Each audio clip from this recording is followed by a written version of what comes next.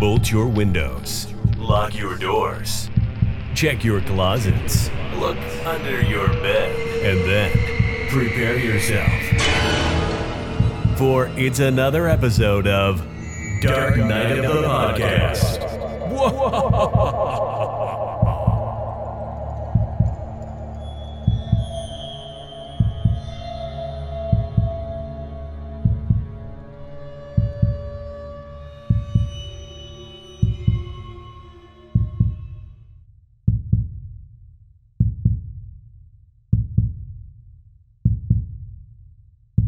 Hello, Dark Knight of the Podcast fans, friends, followers, and fags, dare I say.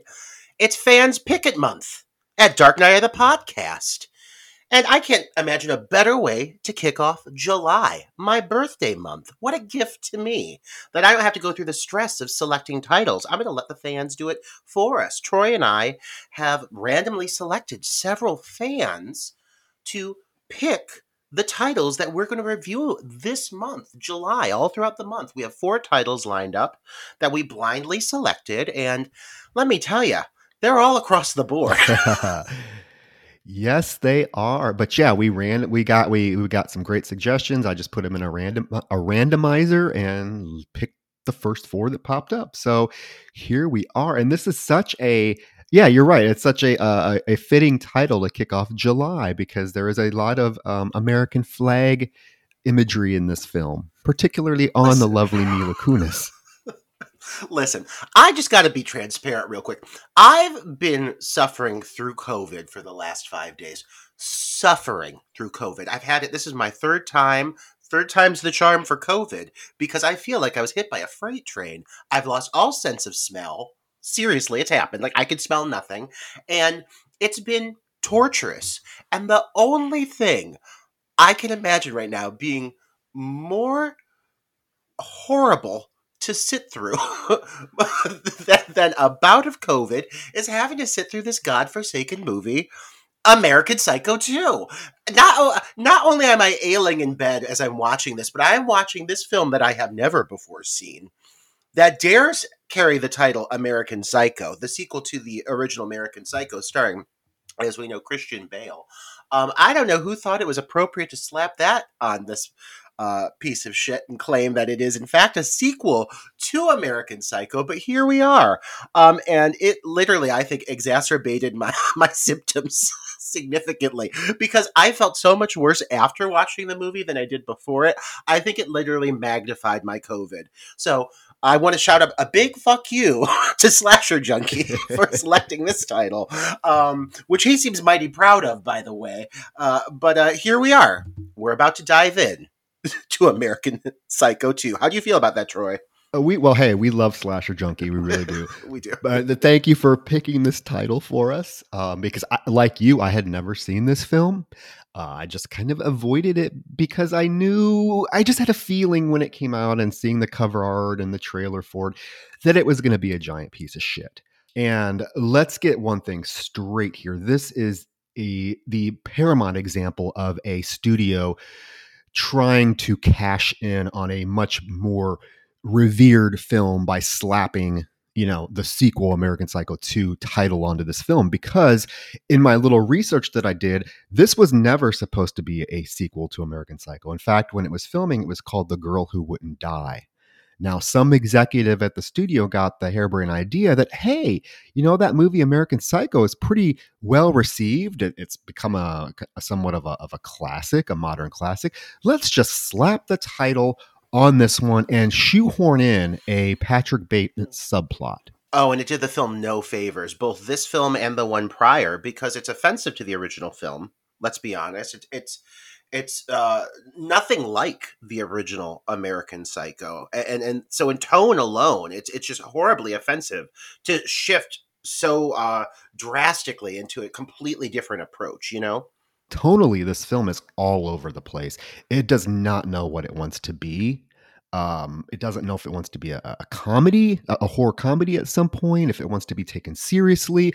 I don't know what the intent with this film was, but oh my God. Oh my God.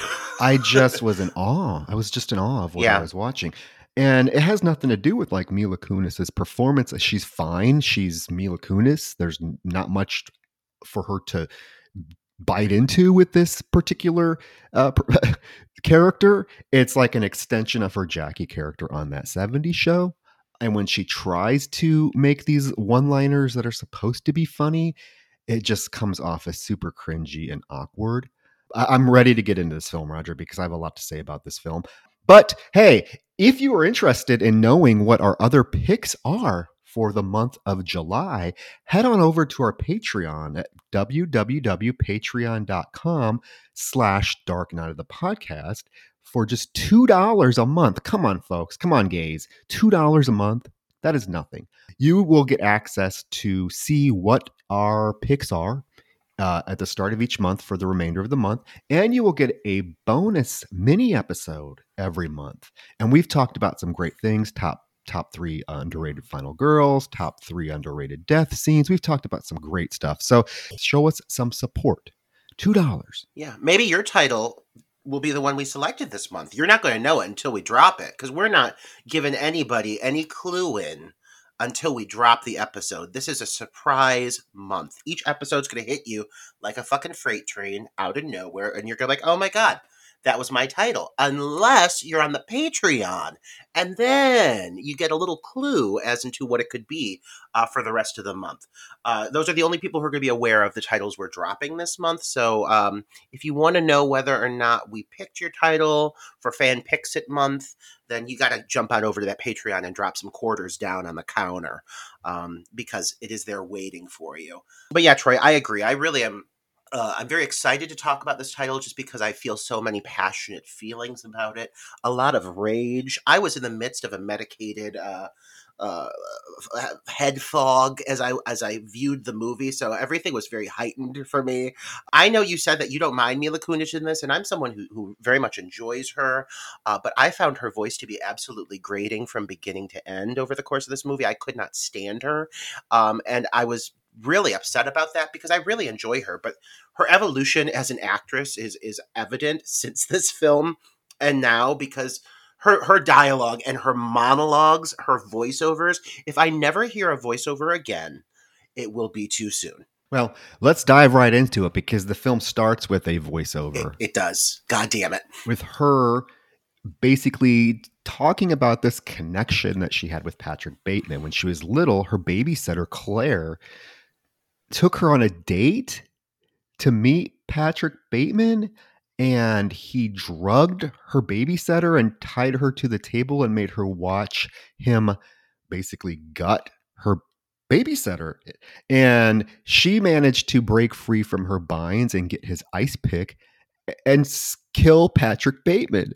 Roger, this has to be the most contrived connection to try to make it a true sequel to the original film. It's so contrived. It's so stupid. Like I have not seen American Psycho for a long time, but I don't think Patrick Bateman would invite a woman with a kid along to his apartment. It just so out of character. It's like these writers never watched the original American Psycho to get a sense of the Patrick Bateman character. If you're going to use him as a tool to connect these two films, you better know the goddamn character. And that just seems something like Patrick Bateman would never do. I will agree with you. I hate the cheerful tone of her voiceover. It right away, it just draws this stark tonal disconnect that carries through the entire film. Oh my God. There are so many things to unpack within the first 5 minutes of this movie alone. First off, literally the first thing we see is a chick's head inside of a fridge. And we're off. We're off to the races. And it really is so thrown together. This opening is complete fucking nonsense. It feels so disconnected from the original American Psycho. It is not at all in homage or respect towards the original material. You could tell they literally just shoehorned it in there to have the title and the title alone. Because like obviously it's not fucking Christian Bale. There ain't no way they're getting him in this piece of shit.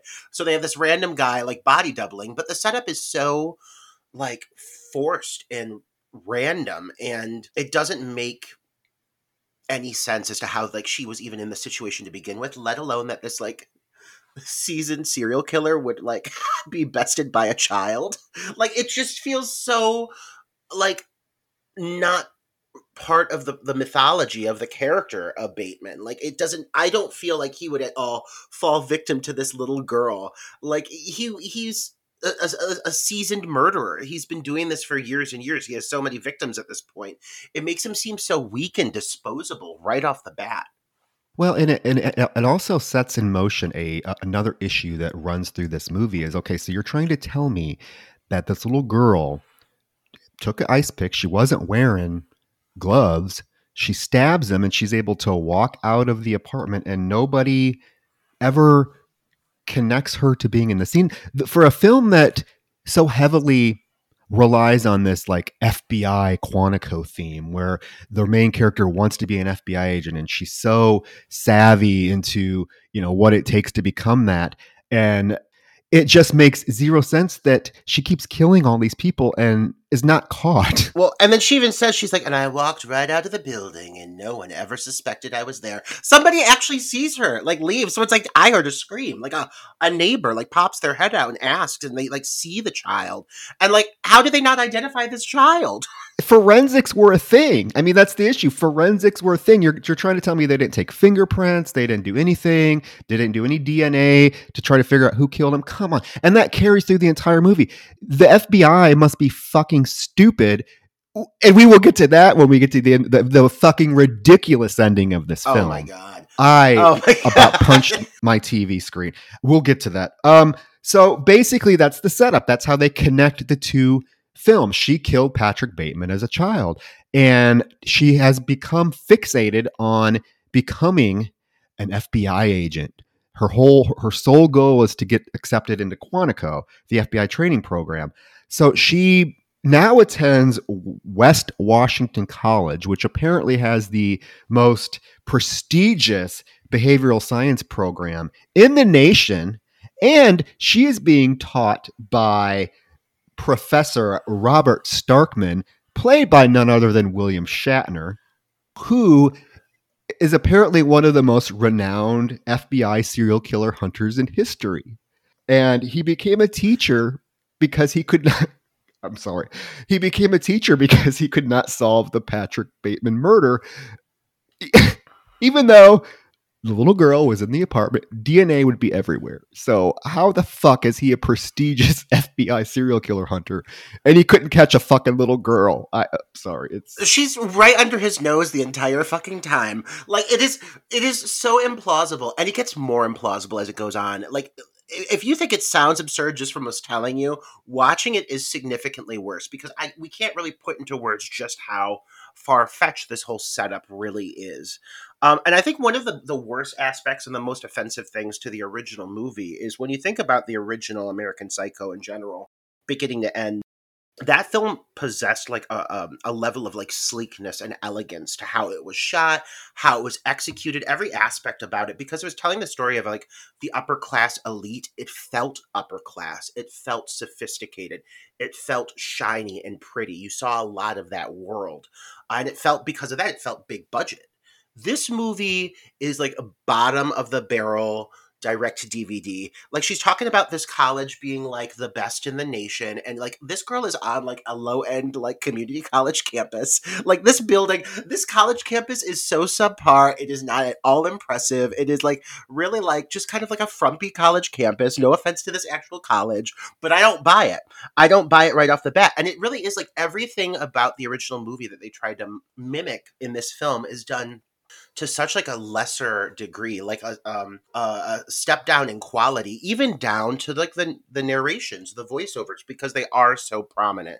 And like I do need to take a moment to acknowledge these voiceovers because they are omnipresent.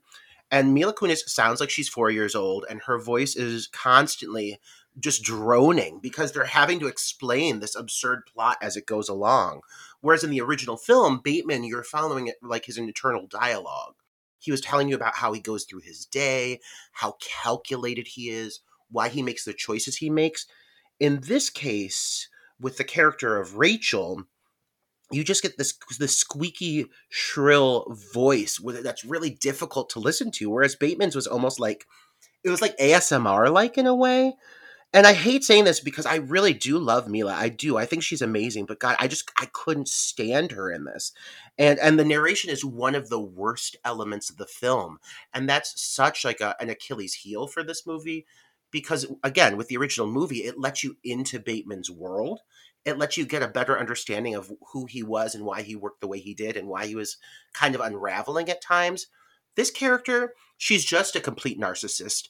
That's all she has going for her. She's very selfish.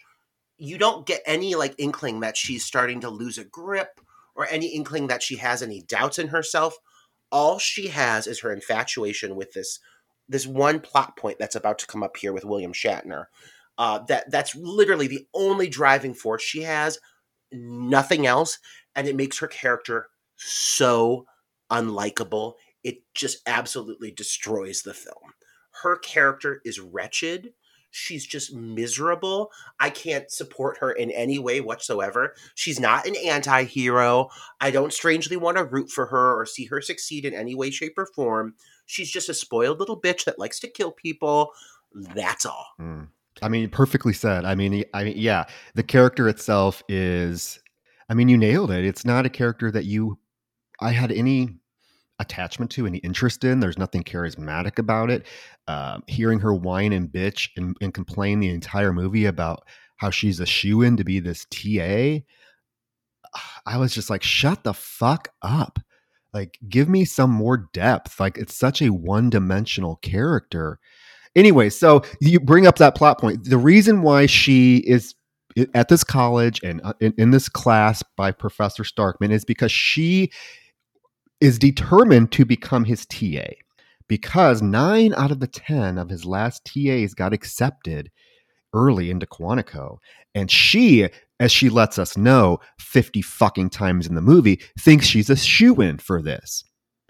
She does say she has some competition, and right away you know where this is going, right? She has Cassandra, who is a whore, sleeping, we find out, with Professor Starkman. Okay. And isn't that Lindy Booth, right? Yes, it's Lindy Booth, who looks awkwardly blonde. I only want my Lindy Booth as a ginger redhead, by the way. Only as a redhead. And then we have Brian, cocky Brian, who he's in the running because his dad is apparently rich. He keeps asking people, do you know who my dad is? Do you know who my dad is? But we never find out like what his dad does that makes him so fucking rich. Okay.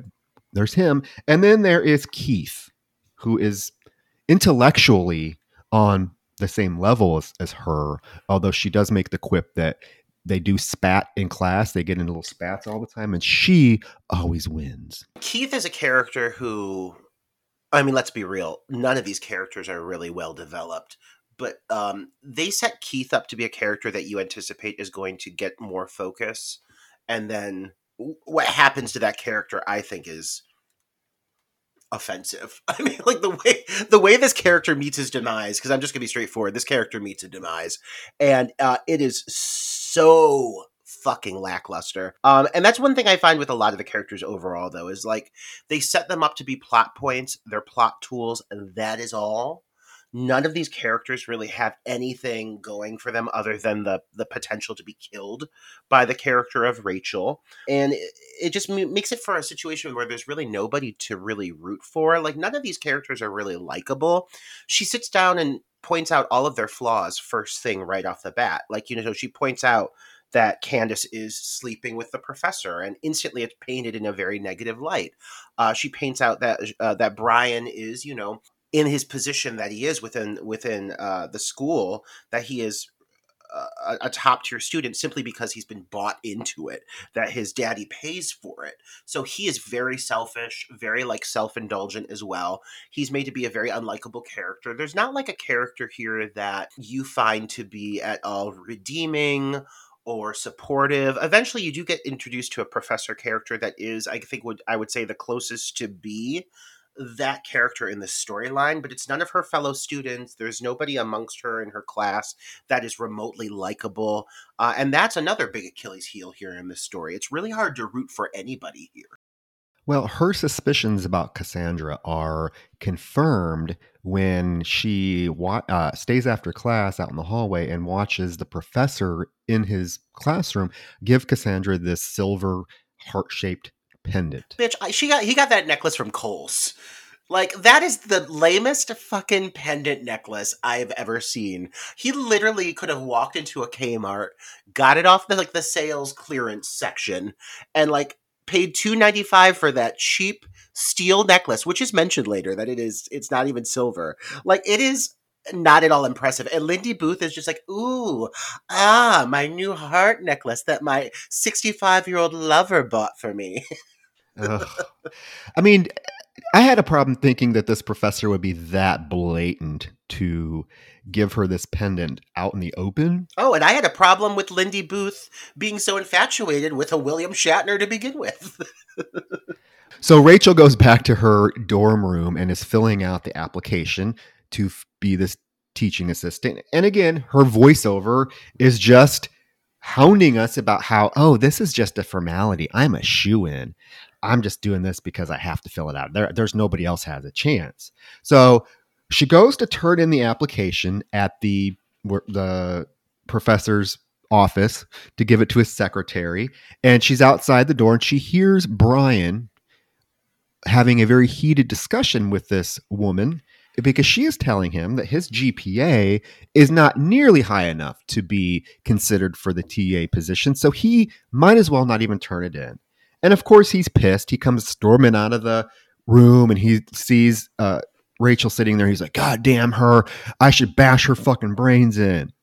And he sees that there's an employee of the year or month plaque on the wall that clearly shows this woman. We found out her name is Gertrude Fleck. Probably the highlight of the film for me. Oh, absolutely. She reminded me sort of a Kathy Najimy character. I think that this is the only woman in the entire film, to be honest with you, that really knew what type of film she was in. Do you get what I mean? Oh, absolutely. As she took it and she ran with it. Oh yeah, everyone else was taking this fucking stupid fucking movie so seriously, and this woman got it. So whoever you are, Gertrude Fleck, bless your heart, because you were the highlight of the film for me. So Rachel goes into and turns in her application, and we see this Gertrude Fleck in her very colorful outfit and her permed hair. And she says right away when she sees Rachel's application, she's like, what's this? And Rachel's like, what? She's like, you're a freshman. We don't allow freshmen to be TAs. And of course, Rachel's arguing with her, and Gertrude is having none of it. Like, she is standing up to this girl. She's like, you know what? Your freshmen, they get homesick and they have too much on their plate. Here, take this brochure. And it's a brochure on 10 steps a freshman can do to make their first year successful. Again, Gertrude is not having any of this at all. One thing that really I think is worth mentioning here regarding Rachel's character that really comes out in this scene is not only is she extremely overly confident and self-obsessed in her internal monologue that we constantly hear rambling over the course of the film, but she's the exact same way when she communicates with characters face to face. She is completely steadfast in the idea that she is deserving of this TA position, and she will not be told otherwise. That is the only thing she has in her sights. If anybody doubts her, she becomes very argumentative. And honestly, for that to be the driving focus for this character, for that to be her main story arc, it is so fucking lame. Can we take a moment to really just acknowledge how lackluster her driving motivation is? Her sole goal over the course of this movie is to become this professor's TA so that she can get into this, school that will ensure her this position within the FBI, because what she really wants to do is become somebody who is able to basically track serial killers. She thinks that's her calling in life because she knows she is one. So she wants to use her serial killer instincts for the like purpose of good. And anything that she does along the way to get there is simply like it's simply disposable. It has to be done so that she can ensure she gets this position. That's how she like excuses it. But for this to be her sole motivation, it's so boring. It's like so like out of left field. She's like, I will become this TA and I will get to this. What is the name of that school that she wants to go to? It's Quantico. Quantico. It's the FBI training school. Yeah, she wants to get into Quantico, and this is like her foot in the door. But like, it's just so like lame. Like it doesn't make her character seem any more endearing. It doesn't make her character seem like she has like a really like solid reason for killing people. And then some of the decisions she makes along the way completely like prevent this from being possible. Like there is no way that she's going to get this TA position after like halfway into the movie. You know it's not possible because some of the things she's done, but she's still unwavering on the stance that she's going to go to Quantico. It's mind-boggling. Well, the ego, I mean, this girl has such a huge ego and she's a perfectionist. Like she talks about how she maintained a 4.0 grade point average all through high school so that she could get to her goal. You would think that this TA position would not be so important to her because if she didn't get it, guess what? The way she presents herself is she is a determined, hardworking, she's going to do what she can to get into the program. You don't even really need this teaching position then, do you, right? Shouldn't your hard work and your grades and your determination allow you to probably get in the program on your own merit without having to have this teaching position? So it really is just such a loose plot point to try to connect all this together. And the fact that she talks about it constantly is just grating. It's all she has. It's the only plot point she has. So after this little spat with Gertrude, we do see Gertrude leaving work and someone follows her. Wonder who that could be. They try to do a little, pull the wool over our eyes for a brief second after this scene, but it doesn't work. So Gertrude gets home, and I love that she has a cat named Ricky Martin. Whom she calls by, like, full name, Ricky Martin. Ricky Martin.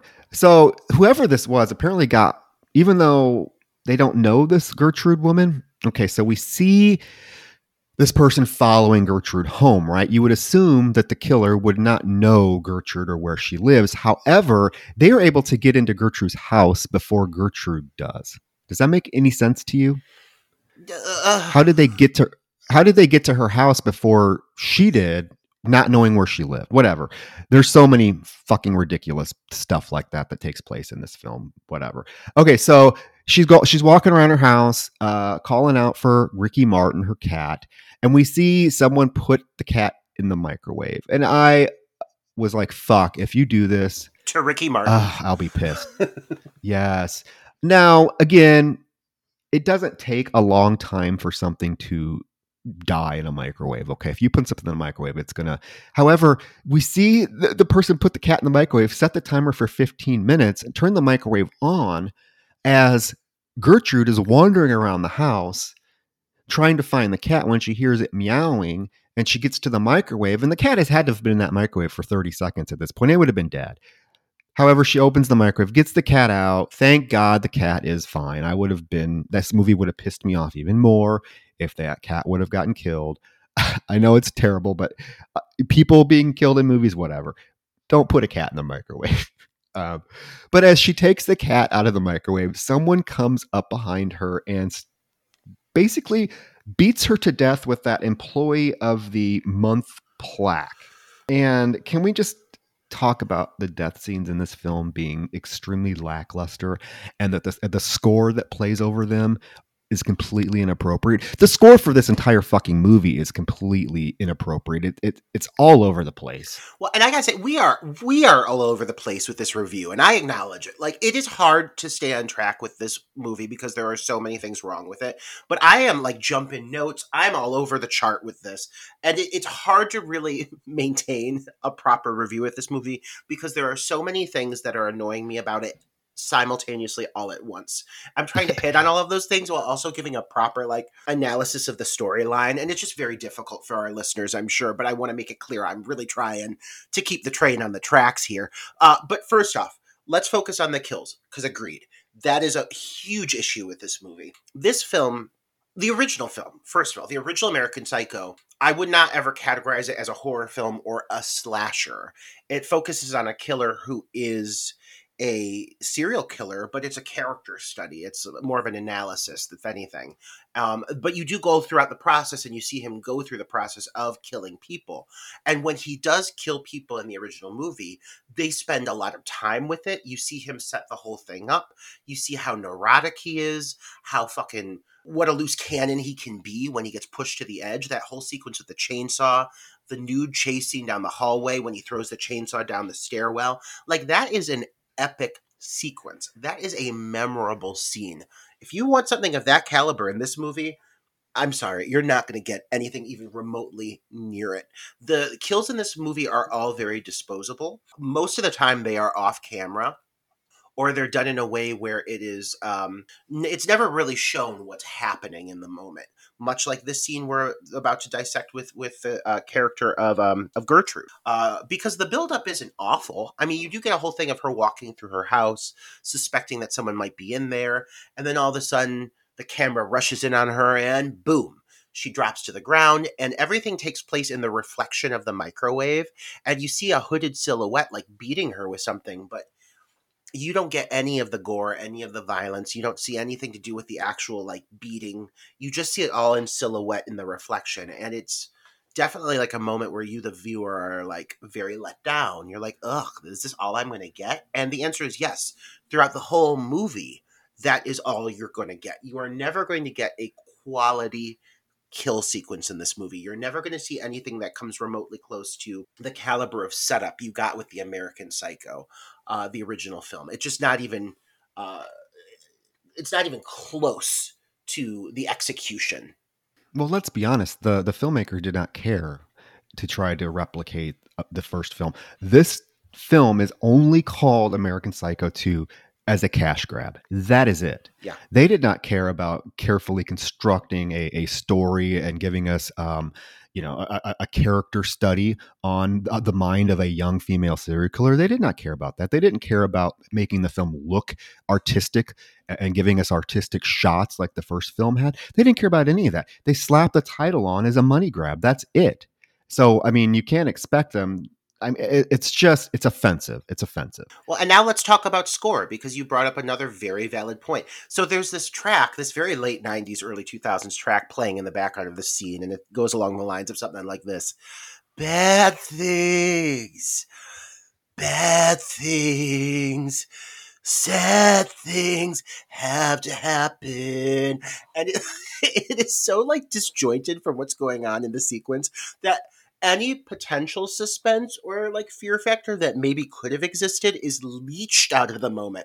And you'll find that's something else that is rampant throughout the course of this movie. The score, the soundtrack, is pretty much, I feel like, any songs of the era that they were able to get their hands on, they took them and they ran with them. And they just threw songs willy-nilly in over the course of this movie all over the place. This whole soundtrack sounds like it came right out of 1998. It sounds very like pop rock, like often very feminist pop rock. There's like a lot of like female driven rock bands in this, but it again does not fit the tone of what's happening at all. So like the movie has one really off tone that it really can't find its footing. The score, the music is going a completely different direction. When it's not actual soundtrack, it's like MIDI files that are very like digital and like slapped into the sequences, like awkwardly like forced into certain scenes. They sound very cheap. The movie itself is bad. The music is even worse. And so that's just dragging it down. This has one of the worst scores I've ever heard, to be honest with you. Yeah. In terms of a film score. And when you're scoring a film, you know, the music should create a tone and match what's happening in the film. And it does the complete opposite. Can we talk about later on in the film when there's some chase scenes, you get that Looney Tune, Three Stooges cartoonish score that's playing over it, and it's so inappropriate. It just, fuck this film. Okay, so Gertrude is dead. And I have to point something out at the end of this film that makes zero fucking sense again. So we'll come back to poor Gertrude. But I liked Gertrude. She's dead now. The scene cuts right away to someone knocking on Rachel's dorm door as she's working, and she opens the door, and lo and behold, it's Cutie Brian, who is wearing the exact same hoodie that we just saw the killer wearing when he killed Gertrude, or when they killed Gertrude. And remember, Brian said he should bash her fucking brains in, and that's what happened. Are we supposed to think Brian's the killer? Because huge fail. I mean, I don't think they're trying to fool anybody in the audience at any point to thinking that anybody is killing anybody other than Mila Kunis here. I know. That's my point. Is like, why put him in this hoodie and make him look like a suspect? You have the fucking killer, Mila Kunis, on the cover of the DVD holding a fucking sickle. It's obvious she's the killer. There is no need for him to be in this get up to try to maybe convince us that he's the killer when we know damn well he isn't. Fucking stupid. Well, and I think something worth saying though, Troy, like something worth acknowledging is the fact that all of the association and tie-ins to the original American Psycho were kind of an afterthought, like that whole opening sequence and so forth. I'm curious if they, in adding her voiceovers and everything, some of these things maybe came after some of the production. I don't know how late into the production they shifted gears and made this something that was a bit more rooted in the American Psycho universe, because some of William Shatner's dialogue within the classroom settings do discuss his infatuation with Patrick Bateman. Some of his dialogue with her later in the film also touches on that. But there are moments like this where I feel like the storyline was almost maybe going a slightly different direction, where you were having some red herrings, where you weren't completely sure of who the killer was to begin with. And I think that that's something that obviously with the storyline now being tied into the American Psycho universe, that's all thrown out the window. It's no longer relevant. And so it does just make for this awkward, like, are they trying to go for something here? Because it just doesn't land. It doesn't find its footing. Maybe in the original adaptation of the script as it was originally written, maybe that did make sense. You know what I mean? Yeah, that could very well be. I don't know when they shifted gears and decided that it was going to be American Psycho 2 instead of The Girl That Wouldn't Die. I don't know, but that could be very well explain this whole sort of red herring thing. But Brian shows up. He's a little cutie, he's cocky. He wants to go, basically he asks her to go to dinner with him because he wants to discuss, he has some dirt on who is in the running for the TA position. So he asks her to go to dinner. Initially, she says no, but he convinces her. He's like, I'm not taking no for an answer for a second time today. And then he mentions, because we have to have a douchey, we have to make him douchey, right? He mentions, are you going to ignore this sexual tension between us? I'm like, why make him? Come on. Can't he just be a cocky, without going over that line to try to make him seem like he's like this sexual predator type douche that is just wants in her pants, when he really he does mention that he was just kidding, that comment was a joke, but it just yeah, but no character in this is really likable or endearing in any way. Like, I don't think anybody has a trait that makes them someone you want to root for. Well, there's one, the elderly mother, the psychiatrist's elderly mother with her sensible hat. My God, with that hat. I do love her with that hat. Well, and another thing I want to say here, though, in this moment, Troy, like, this is one thing that I think also it does great fault to the film. The only time that Rachel does seem likable is when she's manipulating people. Like, early in the movie, you get this whole sequence of her strutting across the campus, stealing cigarettes from people for one hit and then throwing them on the ground and making comments about people. But in this moment, when she realizes that she is going to basically take advantage of this character so she can inevitably kill him, she's basically trying to woo him so she can off him. For a moment, she starts to become a little more pleasant. She's less cold. She's a little bit warmer. But she's using this all as like kind of a ploy to get him to trust her a little bit more, as you learn. And that really sucks, because there's a second where you're like, oh, maybe she is a human being. Maybe she does operate like a normal person and have feelings. No, it's just a ploy. She's just doing this so she can kill this man. There's nothing more to it. She is just a robot with no feelings whatsoever.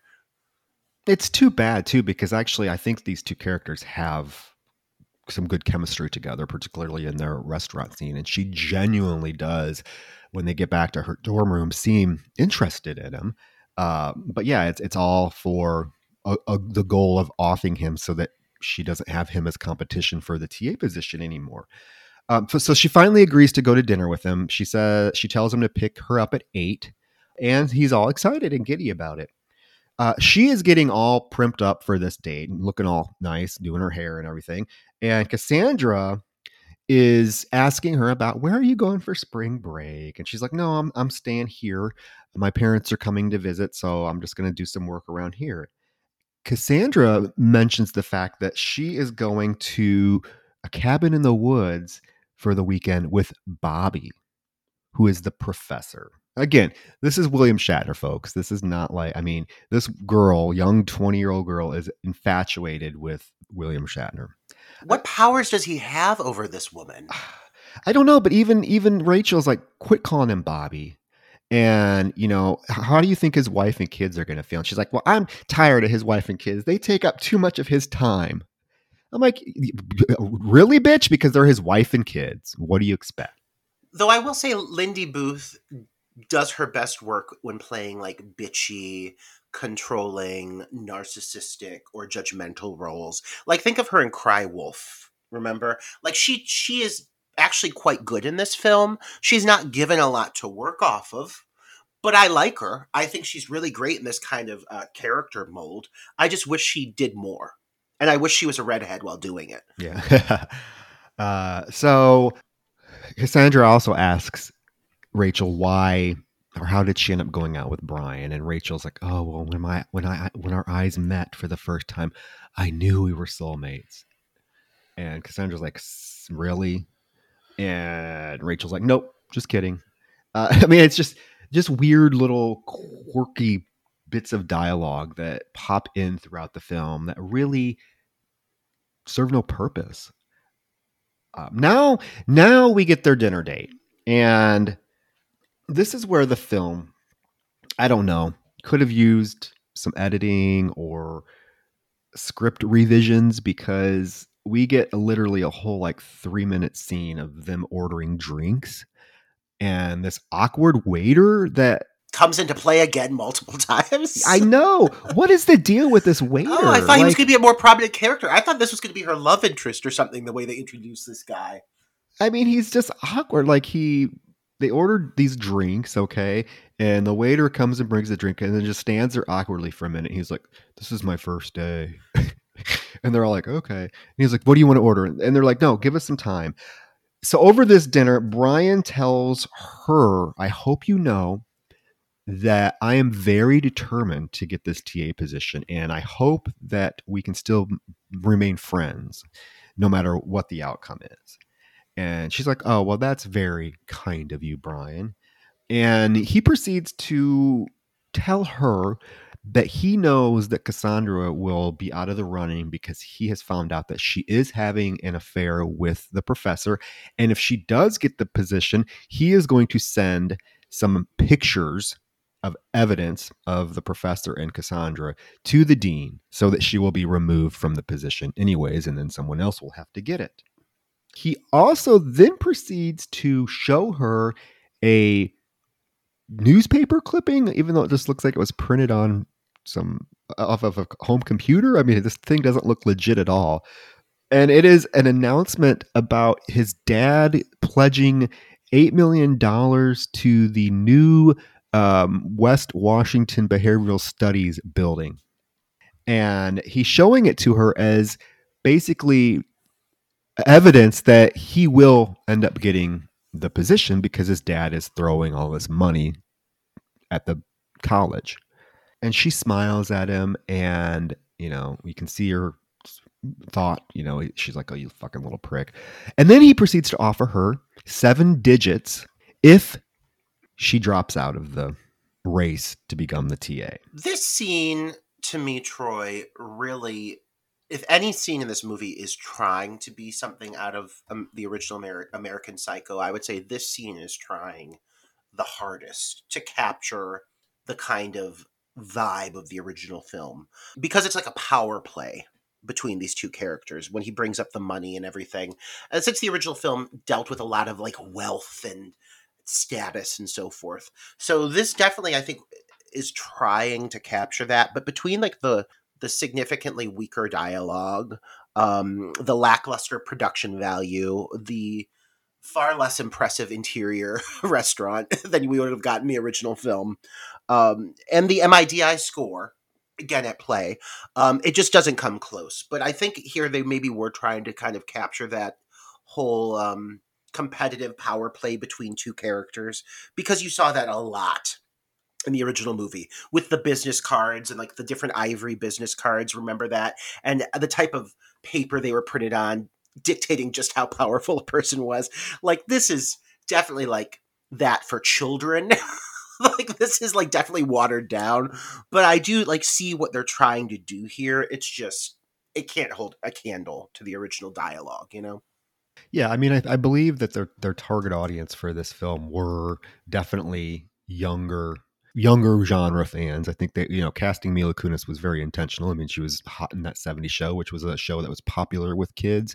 So yeah, everything just feels so much, yeah, like you said, just watered down. This is just such a generic by the numbers film. There's nothing memorable about it. She quotes a Bob Dylan lyric to him, and basically the lyric is, "I'll let you be in my dreams if I can be in yours."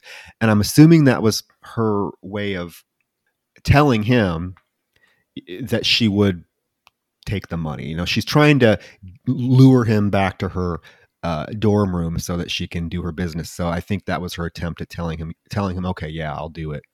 Even though she knows very damn well what she's going to do. So they go back to her dorm room, and I mean, they begin to kiss pretty passionately. She starts unbuttoning his pants, gets down on her knees like she's going to blow him. And he's like, "Wait, I don't have any condoms." So then there's this whole back and forth about, well, I could go to the store, the convenience store, and get them. Oh, wait, no, I'll run to my roommate. His dresser drawer is like prophylactic central. And I don't know about you, Roger. Have you ever called a condom a prophylactic? What college kid is going to use that word? Oh, the dialogue and over the course of the whole film, though. I mean, like, no one's winning any awards for this script. I'm going to say it right now. The whole way this kind of plays out, she puts on her hoodie. She's like, "Oh, I'll go get condoms for my roommate. It's totally fine." Like, she's super casual about it. And because you've seen enough of her at play now, like, that she's not acting natural for her character. Like, it's very out of place for her to want to be sexual with this guy to begin with, let alone to be so willing to be like, "Oh, I'm going to go grab a condom. It's no big deal." So, like, what happens here is not at all a shock or surprise. No, she leaves. He lays on the bed. There is a kind of a little fun thing where he realizes that her sheet on the bed is plastic, and he's like, "Oh God, a piss sheet." And then we do get a glimpse of a picture on the nightstand of a girl with a dog, and it's sort of out of focus, so you can't really see who it is, but he notices it, picks it up, and I'm assuming the assumption is it's not her, right? Because there is a revelation that happens, later on in the film, okay? And then he sees that fucking ice pick. Another ice pick. And as he picks it up to look at it, she comes up behind him with a rope and proceeds to strangle him to death right there on her bed. It is not a rope, Troy. It is a condom. She uses a condom. Oh, that's a condom? Because then she cracks the joke afterwards. She says ribbed. Oh, come on. For her pleasure. You're trying to... Are you... Okay. I did not catch... That's a strong fucking condom. I did not catch that it was the condom that she strangled him with. I thought that I thought she had the condom in her hand as she was strangling him because she watch it back. Oh, no, Roger. I'm not watching. That's a horrible suggestion. No. I'll trust your... But come on. Okay, so that makes it even more fucking ridiculous. She strangled a condom? Really? Yeah. Oh she does have a one-liner where she goes ribbed for her pleasure. And that's the end of that. He's dead. Oh my God. Just when I thought this movie couldn't get any fucking stupider. Okay. She's dragging his body out of the dorm. Okay. And can we just, again, I just want to mention, this is supposed to be the most revered behavioral science school in the nation, right? Their security and video, surveillance is severely lacking because several people get murdered on this campus without anybody fucking knowing. Nobody sees this girl dragging a body out of the dorm room. We see her dragging it down the stairs, and she's talking about how basically Brian had to die. That's another fucking voiceover. And she's saying, I just have to kill a few to save the many because, this is going to get me into Quantico. And once I'm there, I'm going to save probably thousands of people from serial killers because I'll be hunting serial killers. So this is just a little bit of collateral damage. I'm kind of like Robin Hood. For the most part, nobody over the course of this film ever questions people going missing. Like, ever. Like, a lot of people are mysteriously dispatched over the course of multiple days. And aside from the professor looking into Cassandra eventually, because let's be real, she's about to die. I'm just going to spoil it right now. I don't think anybody ever brings up like Brian missing, Gertrude missing. Like, these are key people who, like, Gertrude is the professor's assistant. Yeah, and it's never mentioned. Why is it never mentioned? She didn't show up to work. Wouldn't people be like, hey, where's Gertrude? She's supposed to be here to take these teaching applications. The professor never fucking mentions it ever. Nobody mentions it. No one's at all looking into anything. It's mentioned later on in the film, but there is a huge goof that they make with the Gertrude, and I cannot. Oh my god! It just shows the incompetence behind this film. So poor Brian's dead. She says she's almost like Robin Hood, and then she makes the quip, "I really need some professional help." And then we cut to her the next day at a psychiatrist's office, daddy psychiatrist. Dr. Daddy Daniels. Psychiatrist indeed. Mm-hmm. He is probably the most grounded character in the film, the one that you can relate to. Like, there's nothing really bad about him. He seems full of good intentions. Like, he's not like, he doesn't really have ulterior motives or anything like that. But even he, right away, as she's talking to him about why she's there, he is recognizing right away that this girl is a sociopath. Like, she is absolutely. All she's talking about is how she deserves this TA position. And he is, quipping back at her. And she's like, because I deserve it. I've worked hard. And he asks her, if you could be anybody in the world for a day other than yourself, who would you be? And her answer is Elizabeth McGuire, who was introduced earlier as the professor's current teacher assistant who just got accepted into Quantico. Oh my god, this connection is so thin. Like, maybe if they would have emphasized the character of Elizabeth more, it would have made it more, like, impactful. But as it is, you barely see her. Elizabeth doesn't have any dialogue up to this point. She's not a presence really in the film. It's not like she's like tracking her or watching her progress. You only see her kind of in the background for the most part. So when this comes up, you're kind of like, wait, what? Who the fuck are you talking about? I do also want to point out that this doctor, Eric, he's very much like a poor man's Eric Dane. He's serving me Eric Dane vibes, but like a knockoff version, which I'm here for. Like, I can roll with it. And he's actually like quite good in the role. Which, I mean, he gives the best performance in the film. Yes, I mean, good for him.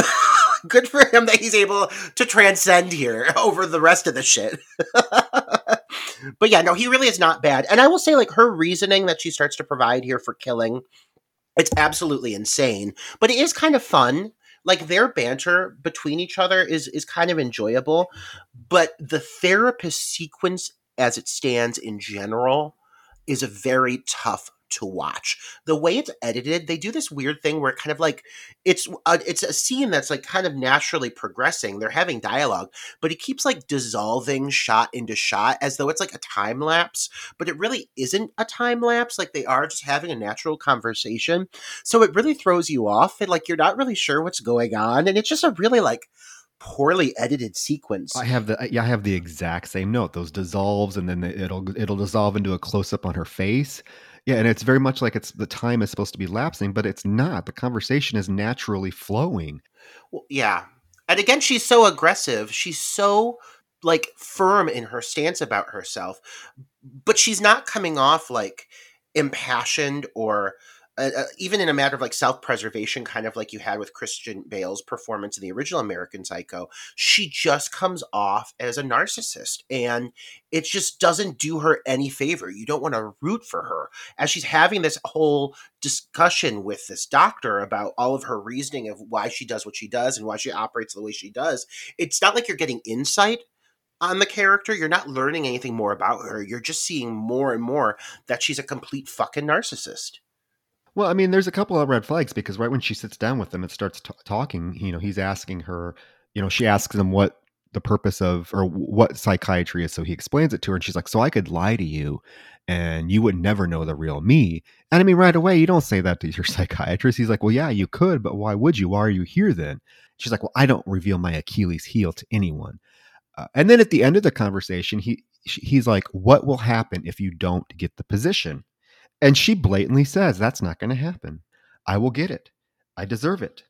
Failure isn't an option. And, he is like sitting here looking at this girl as a psychiatrist, he has checkboxed all the red flags for sociopathic behavior.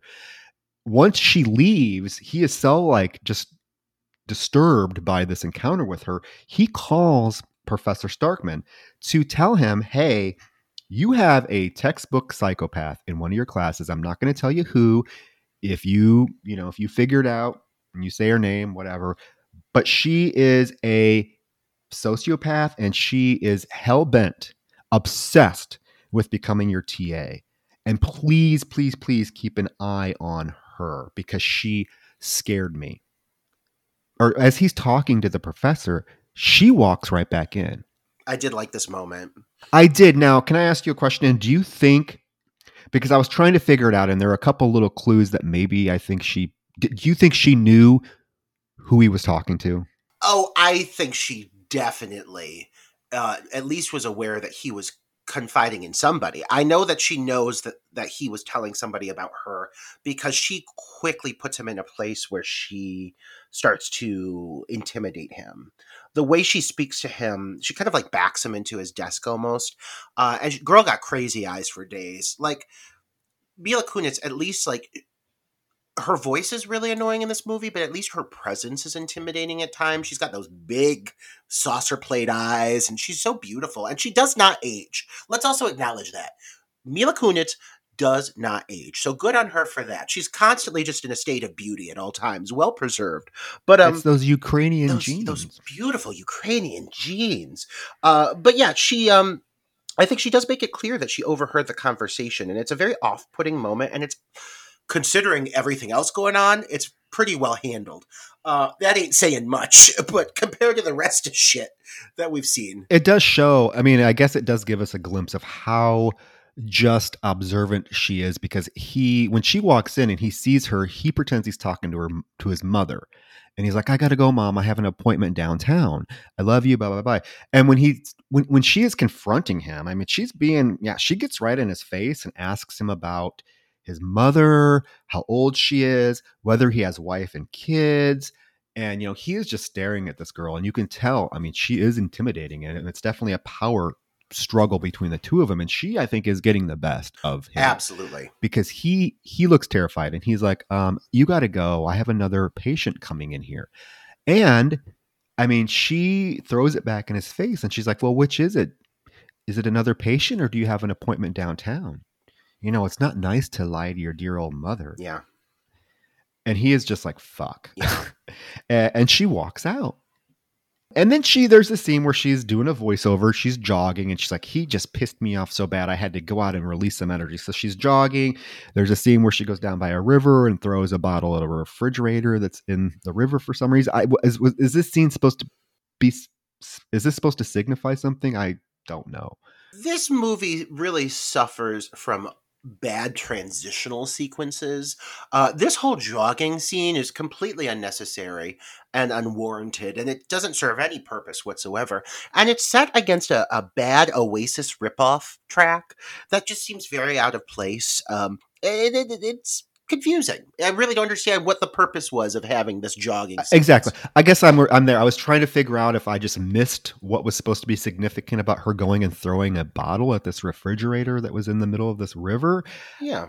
it might have went over my head. Hey, maybe this movie is way more complex than I think, and I missed it. But I'm like, what is the point of this? Yeah, and it doesn't at all lead into the next moment, which is this. They've been talking about this dean's party that's been coming up, which is like the next scene. You're introduced in the middle of this party, so it's not like this jogging sequence has anything to do with her like getting ready for the party or talking about the party, or it literally is just like her going to let off some steam, but it doesn't lead anywhere. Her character doesn't seem like she's that shaken. Like she's always so steadfast in what she wants that she never really like shifts her energy or her tone. So it just doesn't seem like it serves a purpose. Real quick, let's talk about this party though, because this event is very confusing to me because I don't understand what fucking purpose it's serving. I don't know why the dean is throwing a party to begin with and why all of the students are invited. But if you look at the cast here, like the array of students attending, you get all sorts of people and nobody is costumed accordingly. Some people look like they're wearing sweatpants and like joggers. Other people are wearing suits and gowns. And like, I don't get if there's a theme going on. Maybe some people just didn't get the proper invite. I feel like they just grabbed random extras off the street. Another thing to acknowledge here, this movie has some of the ugliest extras I've ever seen in my life. Some of these people, just watch the crowds. Woof. Rough lookers, rough looking folk. Like they really just took what they could get with this movie. And I think they let them costume themselves. I mean, who is this? Is her name Barbie Brown? Because that's I love her. You know who? That's my girl. That's your girl, Kim Poyer from Decoys. Which, folks, if you want to hear a review of Decoys, it's on our Patreon.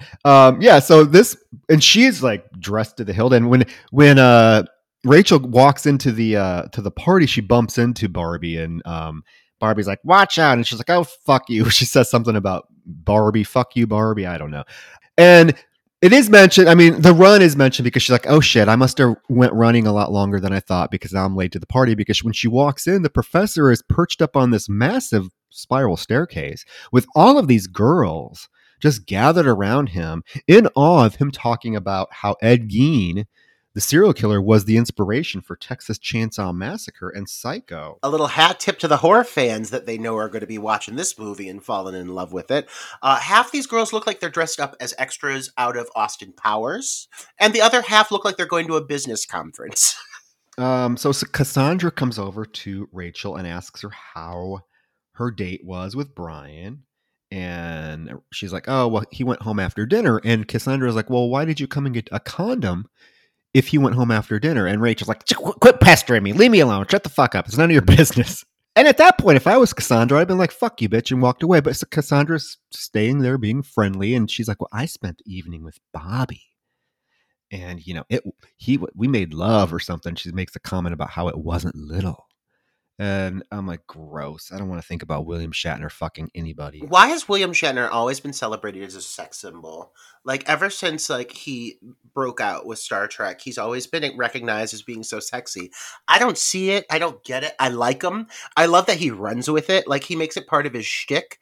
But, I mean, at this point, he's already, like, well over, I'm assuming, 60 in this movie, and they are treating him like the bee's knees. All these girls are just oogling over him and ogling over him. Oh, all of them are. I don't get it. Barbie comes on to him. I mean, I love William Shatner. I think he's great, but why are we pretending this man is sexy? I don't know. I mean, anyways, so Cassandra takes Rachel away from the crowd to tell her a secret. And her secret is that Bobby has told her, Cassandra, that she is going to be his next teaching assistant. Uh-oh.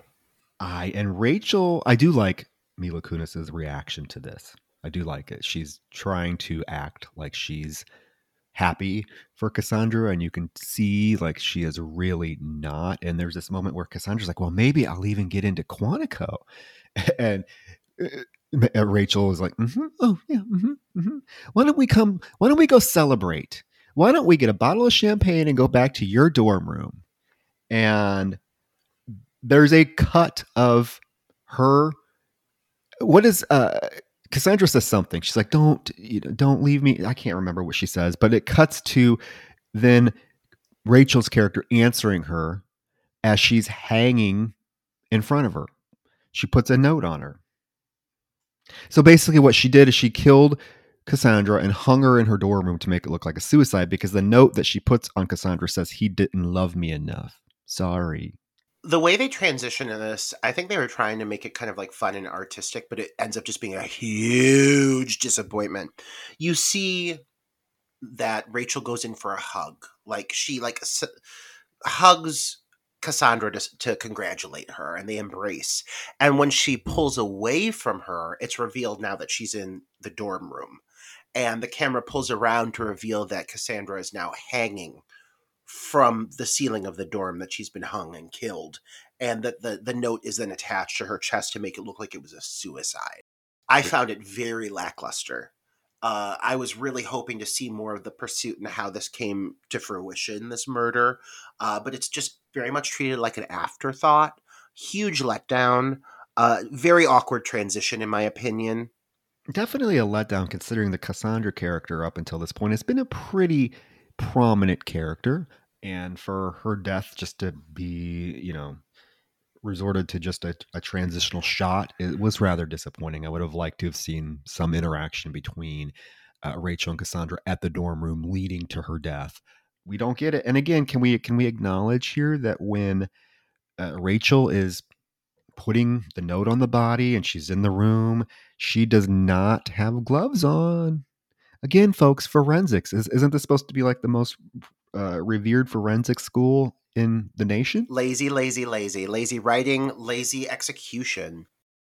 In Dr. Daniel's office the next day, he tries to present this like worst case scenario to Rachel, trying to like jam it into her mind. The idea of her not getting the position that she desires, because she's so steadfast. And one of my least favorite traits about her is that she's so unwavering on this. Like, she absolutely refuses to see it any other way. But it's such a lame plot point that like you just don't really care. So when she talks about it with such passion, it just becomes really grating for me and really annoying. And at this point, like, it is just the only thing she really talks about. Either she's talking about killing somebody or she's bantering about this fucking TA position. And at this point, it is a majority of the dialogue. So it's becoming really exhausting. And he's being kind of reasonable, like trying to present the idea to her of it not happening. And she's maniacal about it. She's like, it's simply, that's not possible. And it starts to morph into like a veiled threat against him and his mother. Well, no, yeah, well, it does. Yeah, the next day she goes to Dr. Daniel's office to tell him that she is not coming back to see him. And she blames she's like, "I think you're to blame for us just not connecting." He's like, "Well, what do you mean?" And then she just starts to like berate him and tell him that, you're a loser, basically, is the whole gist of her conversation. She's like, "It must suck to see so many successful students come and go each year, and you're just stuck here in this dead-end job, and the only person you have to hang with is your elderly mother." And I'm like, he's a psychiatrist. He has to be making some bank, right? So it can't be. I mean, she's acting like he's working at like Taco Bell or something. Like, you're a loser in a dead end job. He's a fucking doctor. I'm assuming he's doing pretty damn well for himself, right? And then she compares him to Ed Gein because all he has is his elderly controlling mother. The things she says here are low fucking blows. They're low blows. They're threats. She's attacking his love life. She's attacking his dead end job, which, like, let's be real. He works for what is apparently one of the top schools in the nation, though it sure doesn't fucking look like it. But still, like, that's what we're being told, so I'm going to go with that. And he's tending to his ailing mother, which she really tries to use as, like, a crutch, something like a negative trait. And for me, I'm like, hey, man, good on you for taking care of your lovely mother, who is very ill. Like, that's what you should do. So none of these really come off as negative traits, but she's really trying to use them against him. And again, for me as the viewer, it just makes her more unlikable. Like, if she's supposed to be an anti-hero, if she, as the titular character, the American Psycho, as we could take away from her American themed wardrobe. Uh, but her being the American Psycho, if she's supposed to be the anti-hero, they're doing a really bad job of writing her as such, because she just never does anything likable at all. And in this case, she's just being cruel to this guy who really is not a negative character in any way, shape, or form. No, he's trying to help her, you know? I mean, why do you go to a psychiatrist if you don't want to have your, opinions or your desires challenged? That's the whole point of it, right? That's the whole point of going to a psychiatrist, for growth and to have someone to discuss these things, and then they give feedback and other scenarios that could play out. She doesn't want to hear any of it. And yeah, she is a fucking bitch. He's like, I don't like you jumped into conclusions. And she's like, oh, I'm not jumping to conclusions. If you opened your eyes, you'd see I was already there. And then she turns around and walks away. I'm like, you fucking bitch. Because I like this doctor. Not only does he have some daddy status going on, he is genuinely a nice guy, And I love the fact that he, is so close to his mother. There's a scene later on when he calls his mom and leaves her a message about their date night. And when he hangs up, I'm generally not a fan of the camera lingering too long. But when he hangs up after leaving his message, he just all smiles. He's all excited about being able to spend time with his mother. And I'm like, this dude is so charming. And she is just a fucking little bitch to him. The next day in class, nobody's mentioned Brian missing. Nobody's mentioned Gertrude missing. Nobody's mentioned Cassandra missing. But the professor is talking about Ted Bundy. And he poses a question to the class that asks, what kind of serial killer was Ted Bundy? And of course, Keith, because we forgot about Keith, but now he pops back up. He says, oh, Ted Bundy was a very organized and calculated serial killer, which causes Rachel to chuckle. And Professor Starkman is like, oh, do you disagree? And she does. And she challenges Keith's reading of Ted Bundy. She's like, he started out very calculating and organized, but he spiraled into sloppiness due to his sheer need to kill. And the professor's like, oh, yes, that's very good. And Keith looks at her, and there's, obviously this tension between them. And now she is even more convinced now that Keith may be in the running for the TA position. So she decides she needs to kill him. Another unnecessary transitional sequence, by the way, of Keith walking across campus for about 7 minutes. And he goes into the library. He's sitting in the library studying, or she thinks he's studying. She comes up behind him with the ice pick. And as she's getting ready to stab him, she sees that he's actually drawing very serial killer-esque images. And she's like, oh, well, maybe he and I have a lot more in common than what I thought. But she's like, well, it's too bad, though, because he still needs to die because he's a threat. So she stabs him in the head with an ice pick, although we don't see any of it. We just see her raise the ice pick. I find it genuinely upsetting how much wasted potential there is in this sequence for multiple reasons. First of all, Keith, obviously written to be her greatest threat for this position, simply based off of his overall knowledge of the material, certainly is not explored. It's vaguely mentioned, not explored. This guy has maybe 2-3 scenes max, barely says anything, barely does anything, up until he's dispatched. What's really upsetting to me is the fact that they're going to throw out a plot point along the lines of, this guy is maybe on the same wavelength as her. He thinks similar to her. There's so much room to explore something there, develop that character further, let him have some, evolution as a human being. And they just toss it aside for not even for a kill, because you don't see it. It's done off camera. They just off him.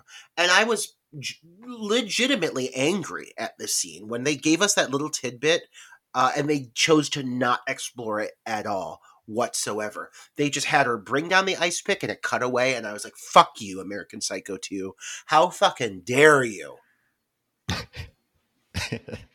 Oh, I said that numerous times throughout this film. Fuck you, American Psycho 2. Yeah, so now Keith is dead. And again, the logistics of killing this kid in the library during broad daylight. How did she get his body out of the library without nobody seeing? Oh, they didn't, because later on you do see a forensic photo, remember? Oh, okay. So how come it's never mentioned through the rest of the movie that they found a dead, murdered kid in the library? You're asking too many Reasonable questions, Troy. Reasonable questions. Okay, we'll go with it. Okay, so they find whatever. Okay, so cut to Professor Starkman making his way to Cassandra's dorm room, and he's trying to get in. It's locked. He's knocking. When he is interrupted by Barbie Brown, she makes an appearance again, looking damn good, and she's coming on to him. She's like, "Oh, I think my chances this year are much better than last year," and she's like touching him. He's like, "Well, yeah, it's a very tight race." And she's like, "Oh, yeah, tight." I mean, I'm like, what the fuck? And she figures out, because he is trying to get into Cassandra's dorm room, that it must be Cassandra that got the position. And she's like, "Well, good for her. Have a great day. Bye." And then she leaves and she's never seen again. I gotta say, Kim Poyer gives probably the best performance in this movie. She's on screen for mere seconds. She is an underrated actress. She's so good at playing sexy bombshells with her breathy Marilyn Monroe-esque execution of dialogue at times and her heavy-lidded, dreamy eyes. I wish we saw more of her. She only ever plays sexy characters, but she does it well. And her performance here really made me think I was going to see a lot more of Barbie, as we call her. Nope, never comes back again. Definitely the standout performer in what is an unfortunate title, American Psycho 2. Sad that she has that to her name, but she's pretty damn good in this scene. Yeah. But she leaves and she disappears and she's never seen again.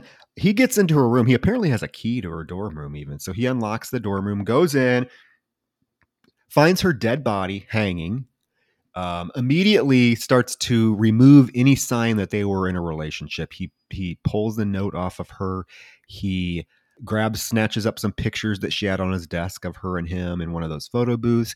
And then as he's leaving, the phone rings, which reminds him that he has left her a message the night before. So he takes the answering machine tape out of the answering machine. And the only thing I could think of was this movie was early 2000s. Did people even still have answering machines then? I will say I do enjoy, considering that, he is a professor in the field and knows how to handle forensics properly. He is the only character that you see do anything that seems like he's genuinely attempting to cover up shit correctly. Like he grabs a rag, and so everything he's handling, he's making sure his hands are not touching.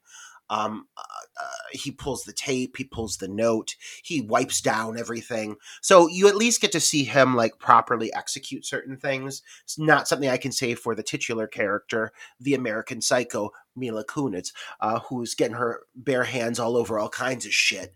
But with that being said, at least he responds properly in this scene. And William Shatner, I don't care how bad the movie is, he always brings his A game. I love his reaction here. Like, he's so big and appropriately over the top. I really like him in this scene. I think he's really fun to watch. He calls Dr. Daniels and tells Dr. Daniels she's dead. Dr. Daniels is like, who? And he's like, the girl that you called me about, she's dead. And so now we get this plot point where the doctor thinks he's talking about Rachel, because neither one of them have said Rachel's name to each other. When the doctor called Professor Starkman earlier in the film, he assumed that the doctor was talking about Cassandra. Okay, so there's now this confusion. Professor's trying to tell him that Cassandra's the one that's dead, but the doctor's thinking it's Rachel. And the professor's like, I did not agree with your assumption that she was a sociopath. And the doctor's like, well, I'm sorry you don't agree, but that's what I got from her. And he's like, why are you so upset about it? And the professor tells the doctor that he was sleeping with her and that he loved her. And then he's like, can you write me a prescription for some Valium? And that's that. So there's a confusion that's been, exposed, where they think that they're thinking of two different people. Mila Kunis, or Rachel, did herself no favors by offing his love interest, because what happens the next day? It's the big buildup, the day that we've been waiting for, the Friday before spring break, when the professor is supposed to announce who he's chosen for his new TA. However, because his love interest was murdered or killed herself, which he thinks, what's her name? Lizzie McGuire comes in the next day and is like, oh, well, some bad news. The professor's taking his sabbatical early and there will be no TA position the next year. I'm like, see, Rachel, you just fucked yourself. This is the only dialogue that Elizabeth has, by the way. The only dialogue. But she's positioned to be a rather prominent influence over the course of the film.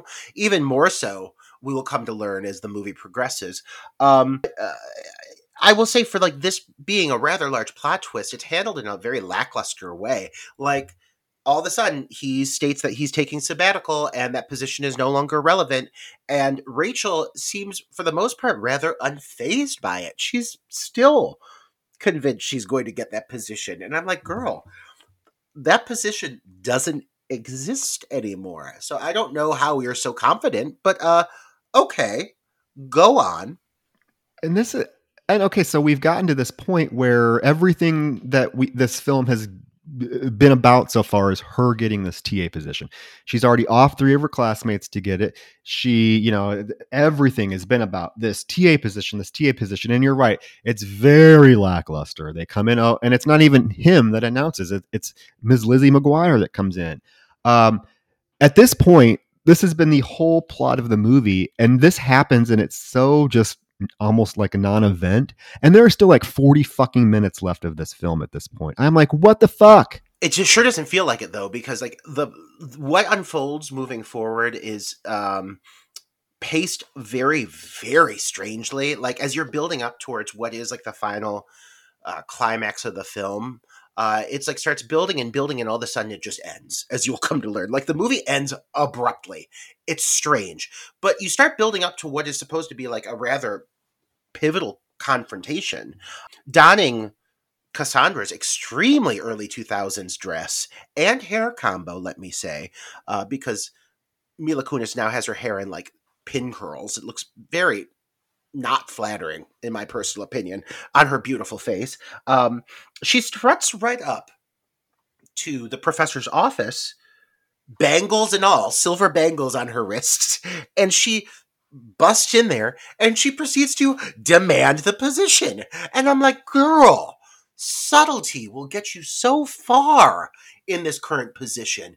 You're really putting yourself in a bad place. You're making it very obvious that you are the one that's killed all of these people. Yeah, he's passed out on his couch, drunk, and, from the Valium, he's been taking shots of, Patron and his Valium pills. So he wakes up and he's like startled to see her. And yeah, she's like, oh, I heard what happened. I need that position. And he's like, well, what makes you think you're going to get it anyways? And she gets kind of bitchy with him too. And he tells her to go home. And this is when she starts rubbing his shoulders and admits to him that she's always loved him. Okay, Troy, let's take a moment here. If that's the case, we sure as fuck didn't know it, we the audience. If this is supposed to be a plot twist or a development, I don't understand where it's coming from. Is she trying to manipulate him? Is she doing this because she knows that Cassandra used this as a tool to get him to offer the position? Like, I wonder if that's the case. Is she trying to basically become Cassandra in his eyes? I thought the same thing, but then there is this, she does give him there is a whole backstory that she's known who he was for all this time. So let's talk about that for a minute. Let's also talk about what is supposed to be apparently the big revelation here in American Psycho 2, the big plot twist. Shocker. Get ready. Sit down, listeners, because you're really going to have to take notes. This is as convoluted as it comes. So it turns out, in the midst of this big clunky dialogue in which Rachel basically confesses her love to the professor, and then as he resists her coming onto him, she starts to disclose to him how she's known him for far longer than he's aware.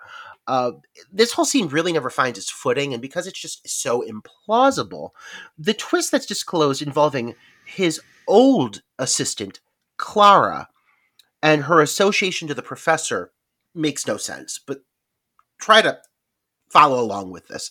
So Clara, his old assistant, was also apparently Rachel's babysitter, and apparently Clara, who was also kind of tracking and infatuated with Bateman, brought Rachel along on this date specifically because she was trying to track him and get more information about him, but ended up falling victim to him. Is that correct, Troy?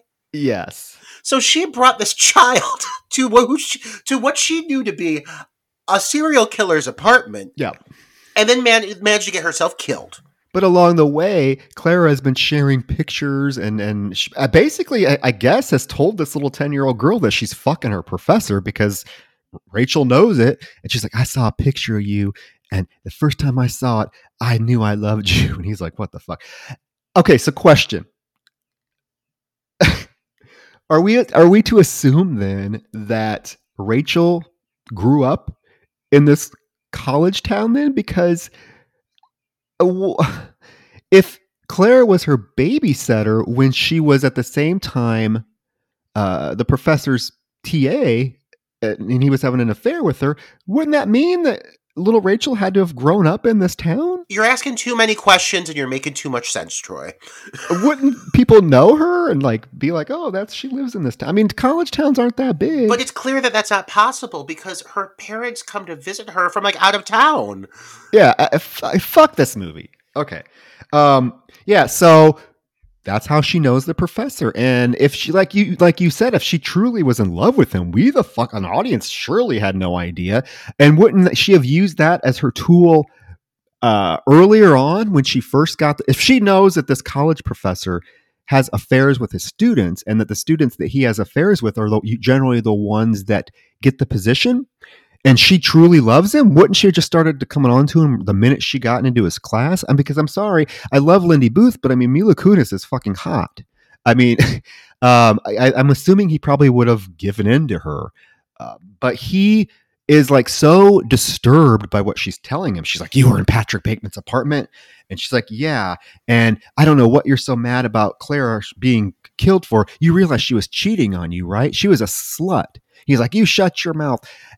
And then there is, okay, how did he die? Well, before we touch on the death, because that is very much his own thing, I do also have to acknowledge that as she's giving this whole monologue explaining her relationship with the professor, we also get about 40 different flashbacks of what appears to be his life story. We see all kinds of shit with Clara. We see all kinds of things of Clara with Bateman. We start to see things about his family. We see a flashback of his baby crying. Like what an ugly baby. The ugliest baby. Oh my God. Well, we're seeing all kinds of unnecessary flashbacks just bombarding us, blasting our senses alongside this really unfortunate narration. And then, to top it off, he's in such shock that he just backs up against the window and he's like, I can't handle it anymore. And she then proceeds to, a la the Three Pigs, blow him out the window. She huffs and she puffs so hard that she blows fucking William Shatner out the window with a single gust. Like, I can't explain it in a way that makes it sound plausible or reasonable or realistic, but she's like seductively like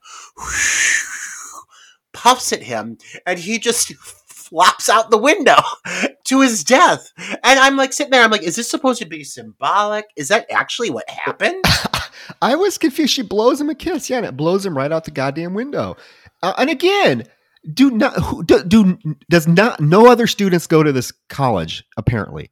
College campuses are happening places. You trying to tell me nobody saw this gentleman fall out of a dorm window right on college campus? The janitor did, and then she killed him as well. Oh yeah, remember she stabs him with them. She tells him he has a nice mop, and then we get a scene of him in the dumpster with the mop shoved through his mouth out of his head. She has some of the worst one-liners too. Like earlier in the movie, like somebody like throws her a frisbee, and I can't even remember. I think it's Brian. Like right when you get introduced to him, he like flings her a frisbee, and she grabs it, and then she's like, "Loser," and he's like, "Come on, you could do better than that." And she's like, "That's what your mama said." I'm like, "What? What did you just say?" When she starts, yeah, and the one-liners get real heavy now. She's full of them, and they're so fucking cringy. I'm like, Mila, did you not read the script, dear? I will say Mila Kunis hates this film. She is very vocal about she regrets doing this. I wonder why. I don't. And she is pissed that it got connected to American Psycho as well. She's very much made that clear. At least her tastes have evolved, and she's gone on to do other great things like Black Swan, so we can get the American Psycho 2 taste out of our mouths. So yeah, he's fucking dead, and she's able to go downstairs, get his body, drag it into her car, put it in the front seat where it remains for quite a while, and nobody notices this car driving around with its dead William Shatner in the front seat. As she speeds away, the security guard tries to stops her. Like, he's like, get back here. I would think she just would continue to drive away, but she backs up, and he notices poor dead William Shatner in the passenger seat, and she proceeds to kill him off screen. We don't see it. We don't know what happens. We just hear him go. Talk about unnecessary. Like, what the fuck did this scene serve purpose? Like, it makes no sense. Like, you don't see the kill.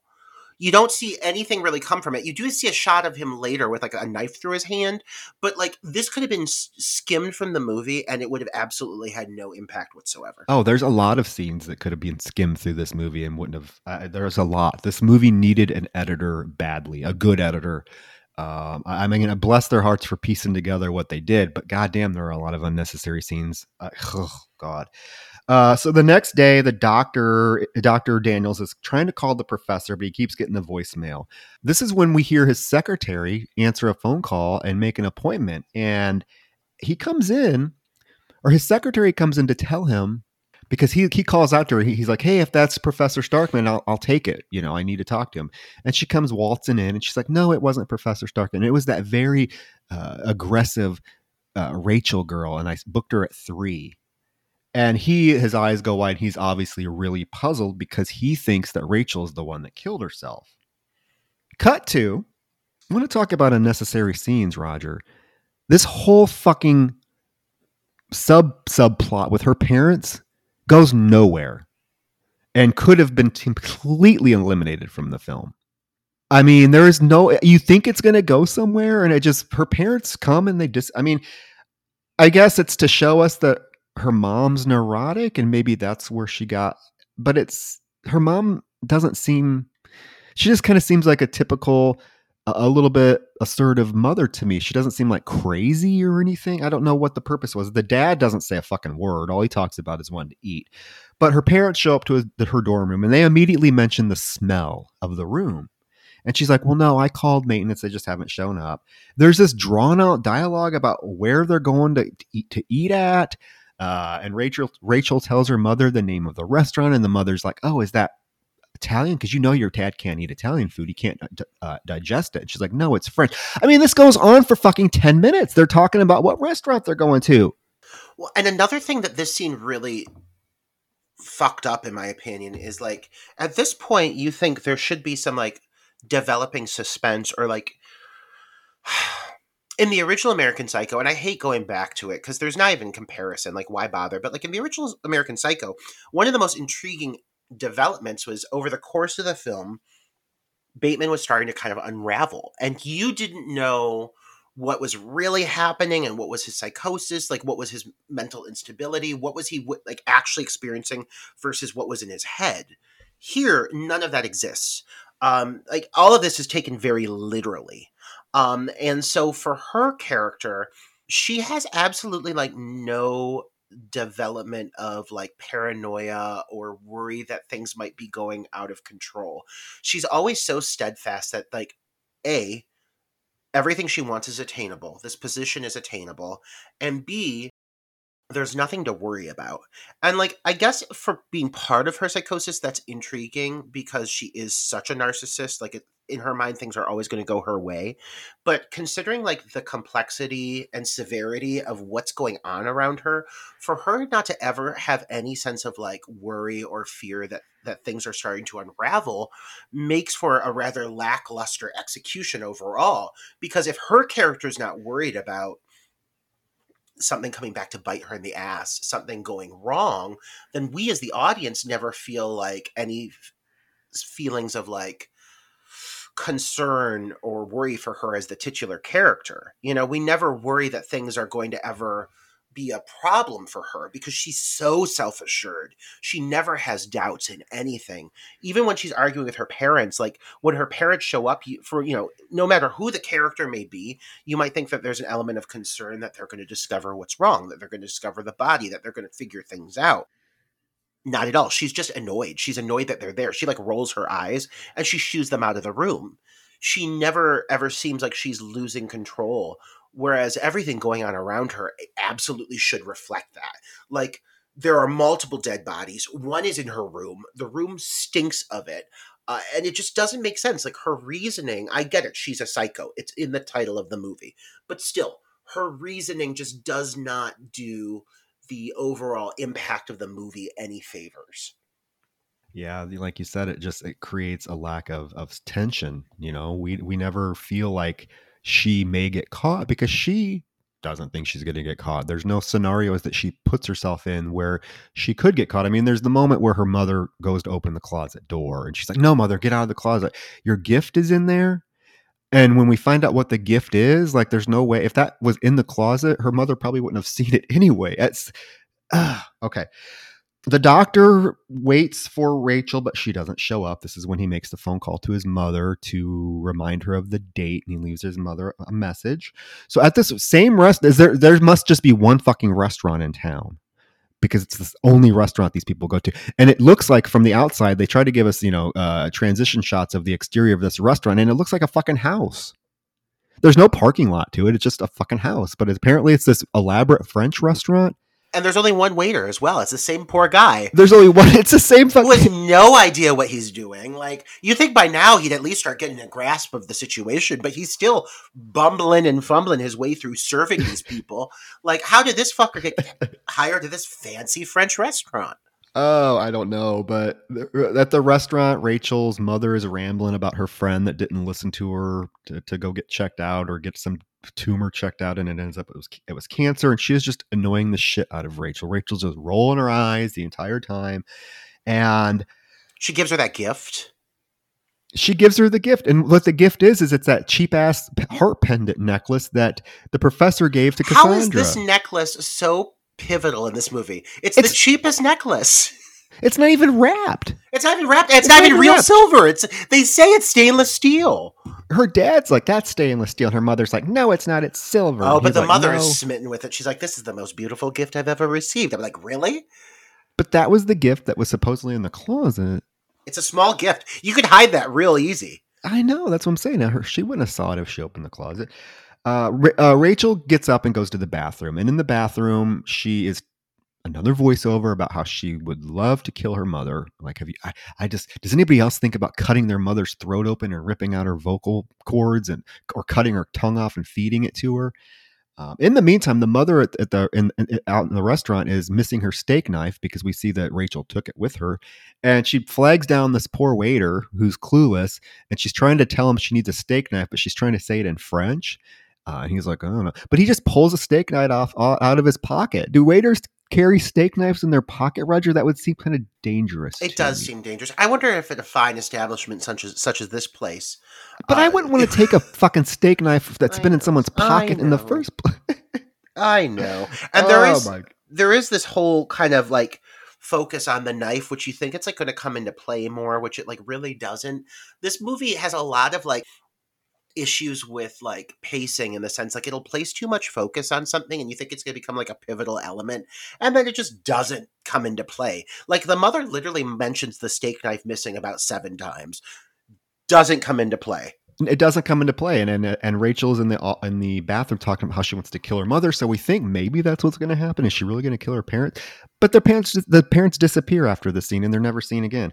At the same moment that she's in the bathroom talking about killing her mother, Dr. Daniel shows up with his lovely elderly mother. I want to know where they got this woman from, because she seems completely confused about what she's supposed to be doing. I mean, she's a lovely old woman. She has a cute outfit on, and that hat, that lovely flower hat that looks like something Blossom would wear in the TV show. But this woman, I wonder if they just found this elderly woman wandering around the street during filming, like, "Hey, do you want to come in and play this guy's mother?" because she seems to. She's the standout aspect of the film, in my opinion. She's a delight. She is a delight, but I'm like, this woman has no clue what She has no idea what's going on. I mean, I don't know if this character is supposed to be spiraling into dementia, but if so, she nailed it. All she talks about is all the medication she has to take. They sure make it seem like this woman is on death's door, but she seems to be doing okay, all things considered. I mean, she's at this beautiful French restaurant with her very handsome son, who cares the world about her. Oh so my she's God. got that in her corner. This is a scene, though. I'm sorry. I love this old woman, but this whole thing could have been edited out. Like, there is literally a conversation they have where they call the waiter over and ask him if they could go sit at a table next to a window. And he proceeds to tell them that that section is closed for spring break. What the fuck does that mean? Why would you close a section for spring break? What's the insinuation that maybe they're short on help because students left for spring break? It makes no fucking sense. And this old woman is just confused as fuck. Like, well, and also, I think one of the big problems is like this movie is bloated. Bloated. But one of the biggest issues is once you get to the final like arc of the film, you know, the last the grand climax, I guess, there sure as hell ain't enough material to tell a plausible story. So I really think that they scraped up every goddamn scrap of meat that they had to put on the bone of this storyline to make it seem like the finale is bigger and grander than it actually is. Because if they would have cut anything, this thing would have just seemed like a husk of a story, which it already pretty much does. Like when you find out what actually happens here and that's the end of the movie, I'm sorry, even going into this with no expectations, I was still sorely disappointed with the finale of this film. Well, we're getting there. We're chugging through. I mean, there's a lot of bloat to talk about. They don't get to move next to the window, apparently. And so they order their drinks from the waiter, and Rachel comes out of the bathroom, and the doctor notices her, and he's like, holy shit, okay, so he knows that she's not dead, right? And she comes over to the table and proceeds to engage in conversations with him and his dear mother where she tells the mother that, oh my God, that's the cutest hat I've ever seen. I need a hat just like that. And the mother, this elderly mother, is just so charmed by Rachel and so flattered that someone told her hat is cute. She's charmed, but she also seems very like confused as to who she could be. And after she walks away, and keep in mind, this girl is supposed to be a college student, and Mila Kunis at this time looks about 17. But when does she not look 17? Let's be real. She walks away, and the mother turns to her very adult son and says, who is that? A new girlfriend, I hope to think? And I'm like, really? Like, this man does seem double that woman's age, but clearly in this universe, that doesn't matter. William Shatner, who's banging blondes left and right, as though he's got a 10-inch dick and everyone knows it. Oh, yeah. Well, he excuses himself and marches right over to her table where she's sitting down with her parents. And this poor dad, all he wants to do is eat. His only line in this film, the character of Rachel's dad, the only line he has is, I'm hungry. I want to eat. That's all he says. So Dr. Daniels goes over and introduces himself to her parents. He's like, I'm a friend of your daughter's. And Miss Newman, he calls her, can I speak to you for a moment? So she's like, sure. So she gets up and they go privately to speak. And there's this little moment where the mother bends over to the dad and he's like, why did she call him why did he call her the wrong name? I wish that they would have had a few more fucking moments like this, because these are the little tidbits that make it seem more intriguing and interesting. And there certainly is not enough of that until it's kind of fucking thrown at you in the last 10 or 15 minutes of the movie. It's not even hinted at this being an idea or a possibility until this moment here specifically. This is the first time that that's really hinted at. Yes, precisely. So he confronts her about what's going on. He's like, you're having an affair with your teacher, and then I hear that you hung yourself. And she's like, what? She's like, I didn't hang myself. And he's like, well, who did? And all she says is, it was her. And it doesn't matter anyways. I'm done with this conversation. You enjoy your mother. I'm going back to my table because it's my mom's birthday. And she goes, and that's the end of the conversation. When she does get back to her table, her mother asks her, why did he call you Mrs. Newman? And she's like, I don't know. Just eat and shut up. I need to go home and pack. So obviously the Dr. Daniels is very perplexed. So he goes to the professor's office to see what's going on. He hasn't been able to get a hold of him. He goes there and he sees that it's in disarray. There's books on the floor. The open bottle of booze is still on his desk. So he goes to the sheriff's office to tell him, I think I need to file a missing persons report on Professor Starkman because he's missing. And the sheriff is like, oh, that's ironic. His wife called 20 minutes ago to do the same thing. And the sheriff makes this comment about we've had quite a run on missing persons reports this year. It's a record for us. And the doctor's like, what do you mean? And he's like, well, here we have Gertrude Fleck, who we got a missing person report on her, and which does not make sense whatsoever when we see something that happens in the final moments of this film, right? Because I'm going to jump ahead. In the final moments of the film, there's a scene of like them finding Gertrude Fleck's body on her kitchen floor. So obviously her body was in her house the whole time. So wouldn't somebody that filed a missing persons report on her have gone to her house to look for her first? Also, if you look at the photo, there's like a Chinese woman like kneeling over her. It's not like it's like a cop photo. It's like a random woman. It's random person. Like a random woman in black and white like kneeling over her. It's like, what the fuck is going on? There's a lot of real loose ends throughout this whole finale too. Let me just say it. There's this whole moment like prior to Eric leaving the restaurant. There's this little moment where Rachel is having dialogue with him and she accidentally fumbles and confirms to the professor or confirms that the professor found her hanging, implying that it was another girl and that she's aware of it. So hinting to Eric that somebody else was found dead. So she's really sloppy with her details and she really hints that there's something else going on, that she's involved with it. And then there's that whole moment where Eric goes back to Bobby's office, and that's where there's the brief reveal with the security guard dead with the knife through his hand. Like, that's all you see. You get a flash of it as he drives by it. But when he goes into Bobby's office, Eric finds the room a mess, and he proceeds to, like, go through the room, and he's, like, getting his hands all over shit. He's touching things, and it's like, motherfucker, this is a crime scene. Like, you are incriminating yourself. You are being so foolish. So like nobody here has any idea like how to handle a crime scene, even though like this school is said to be like the top in the nation for such things. So it's just baffling to me that nobody knows what to do. But when you finally get to the police station, you have these two cops, like the sheriff and like the one other officer, who kind of like come into play for a moment, and they're presented to be like somewhat of characters. These people have not been in this movie at all up until now. And now they become kind of like major players, and it feels really awkward. Like, I don't know where these fuckers came from. They never opted to introduce them prior to this, but now like they're in it. They're in it to win it. It's the two of them and Eric, and they're going to figure out what's going on. I mean, they are. They take over as being kind of the protagonists of the film for the final 10 minutes. The sheriff also says that one of the missing persons reports that were filed this year was from 7 months ago, and it was from a Rachel Newman. Dun, dun, dun. And the doctor's like, well, what do you mean, Rachel Newman? She's here. And they're like, yeah, we know. We went to her dorm room and we found her and she was perfectly fine. So we don't know why the missing person report was filed in the first place. And there's flashbacks of the officer going to the dorm room, Mila Kunis answering, and him questioning her about being Rachel Newman. And she's like, well, obviously I am. I'm not missing. So, and the doctor's like, so what? Her parents just dropped the missing persons report? And he's like, no, she's an orphan. Her parents didn't file any report. It was a couple of friends of hers, but obviously she's alive and well. And the doctor's like, well, how do you know it's even the same girl?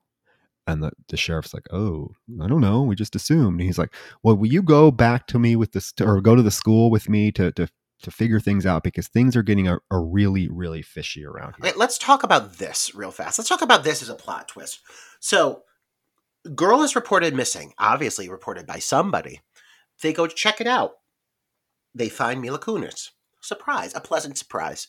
She claims to be Rachel. They close the case. Don't you think that they would at least communicate with the person who filed the report and say, oh, we just spoke to her. She is at the dorm. Feel free to speak with her yourself. Let's find closure with the situation. But no, instead, I guess they just left it hanging in dead air with absolutely no sense of closure whatsoever. And they just took it at face value. And they're like, oh, that's her.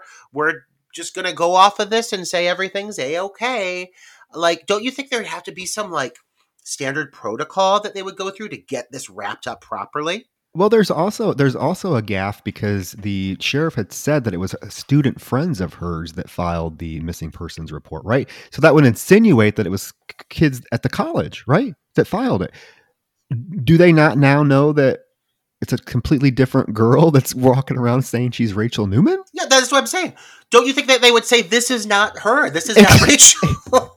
And I mean, and I would think, okay, as a police officer, wouldn't you just like be like, okay, you're Rachel Newman. Do you have some ID that I can see? Wouldn't you confirm it? You're just going to take this girl's word for it?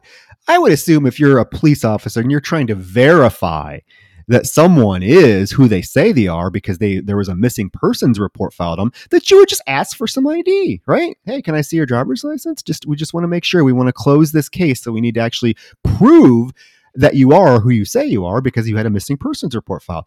And it's so wish-washy and just ridiculous. The writing in this film is fucking atrocious. It's sloppy. It's sloppy babies. And like they do show you a flashback of Rachel. And like, sure, she fits like the basic description of a Mila Kunis type. Like she has, I don't know, dark hair and whitish skin. But that's it. She sure as hell ain't no Mila Kunis. And I would not look at her and say this is the same person. So I really don't know like what they're going off of to determine that this is safe to say that this case has been solved. But apparently it was enough in their opinion. And for the next several months, people have been accepting of the fact that this random girl is Rachel, including her friends who filed the report to begin with. Oh my God. And then never came back up again. It never came back up again. The next scene, it cuts to Rachel. Explain this to me. Why is she calling Bobby's voicemail and leaving him a message saying they're going to meet up and go away for the weekend and that she loves him? She murdered this man. He is in her. The dead corpse is in the front of her car. Troy, I think there is actually a reasoning behind this. I think what she's trying to make it seem like is that she and Bobby are driving off together. And what comes from this, the whole conclusion is masked to be the two of these lovers accidentally going over. Well, I don't want to give away what happens. Sorry, listeners. But the big conclusion when this car blows up, it's meant to be that the two of them are in it. And so it seems like she's killed. She has this whole thing plotted. I can't believe I'm giving this movie this much credit. Okay. But she this is her plot. And so the phone call is actually a vital part of it because she's trying to make it seem like she and he are lovers and they're running off together. Okay, I guess I'll accept that. Even though she was just trying to frame the fact that Cassandra killed herself because of him. Because she found out that he was actually in love with Mila Kunis. And so she killed herself because he didn't love her as much as he loved one Mila Kunis. Okay, I'll accept that. I'll go with it.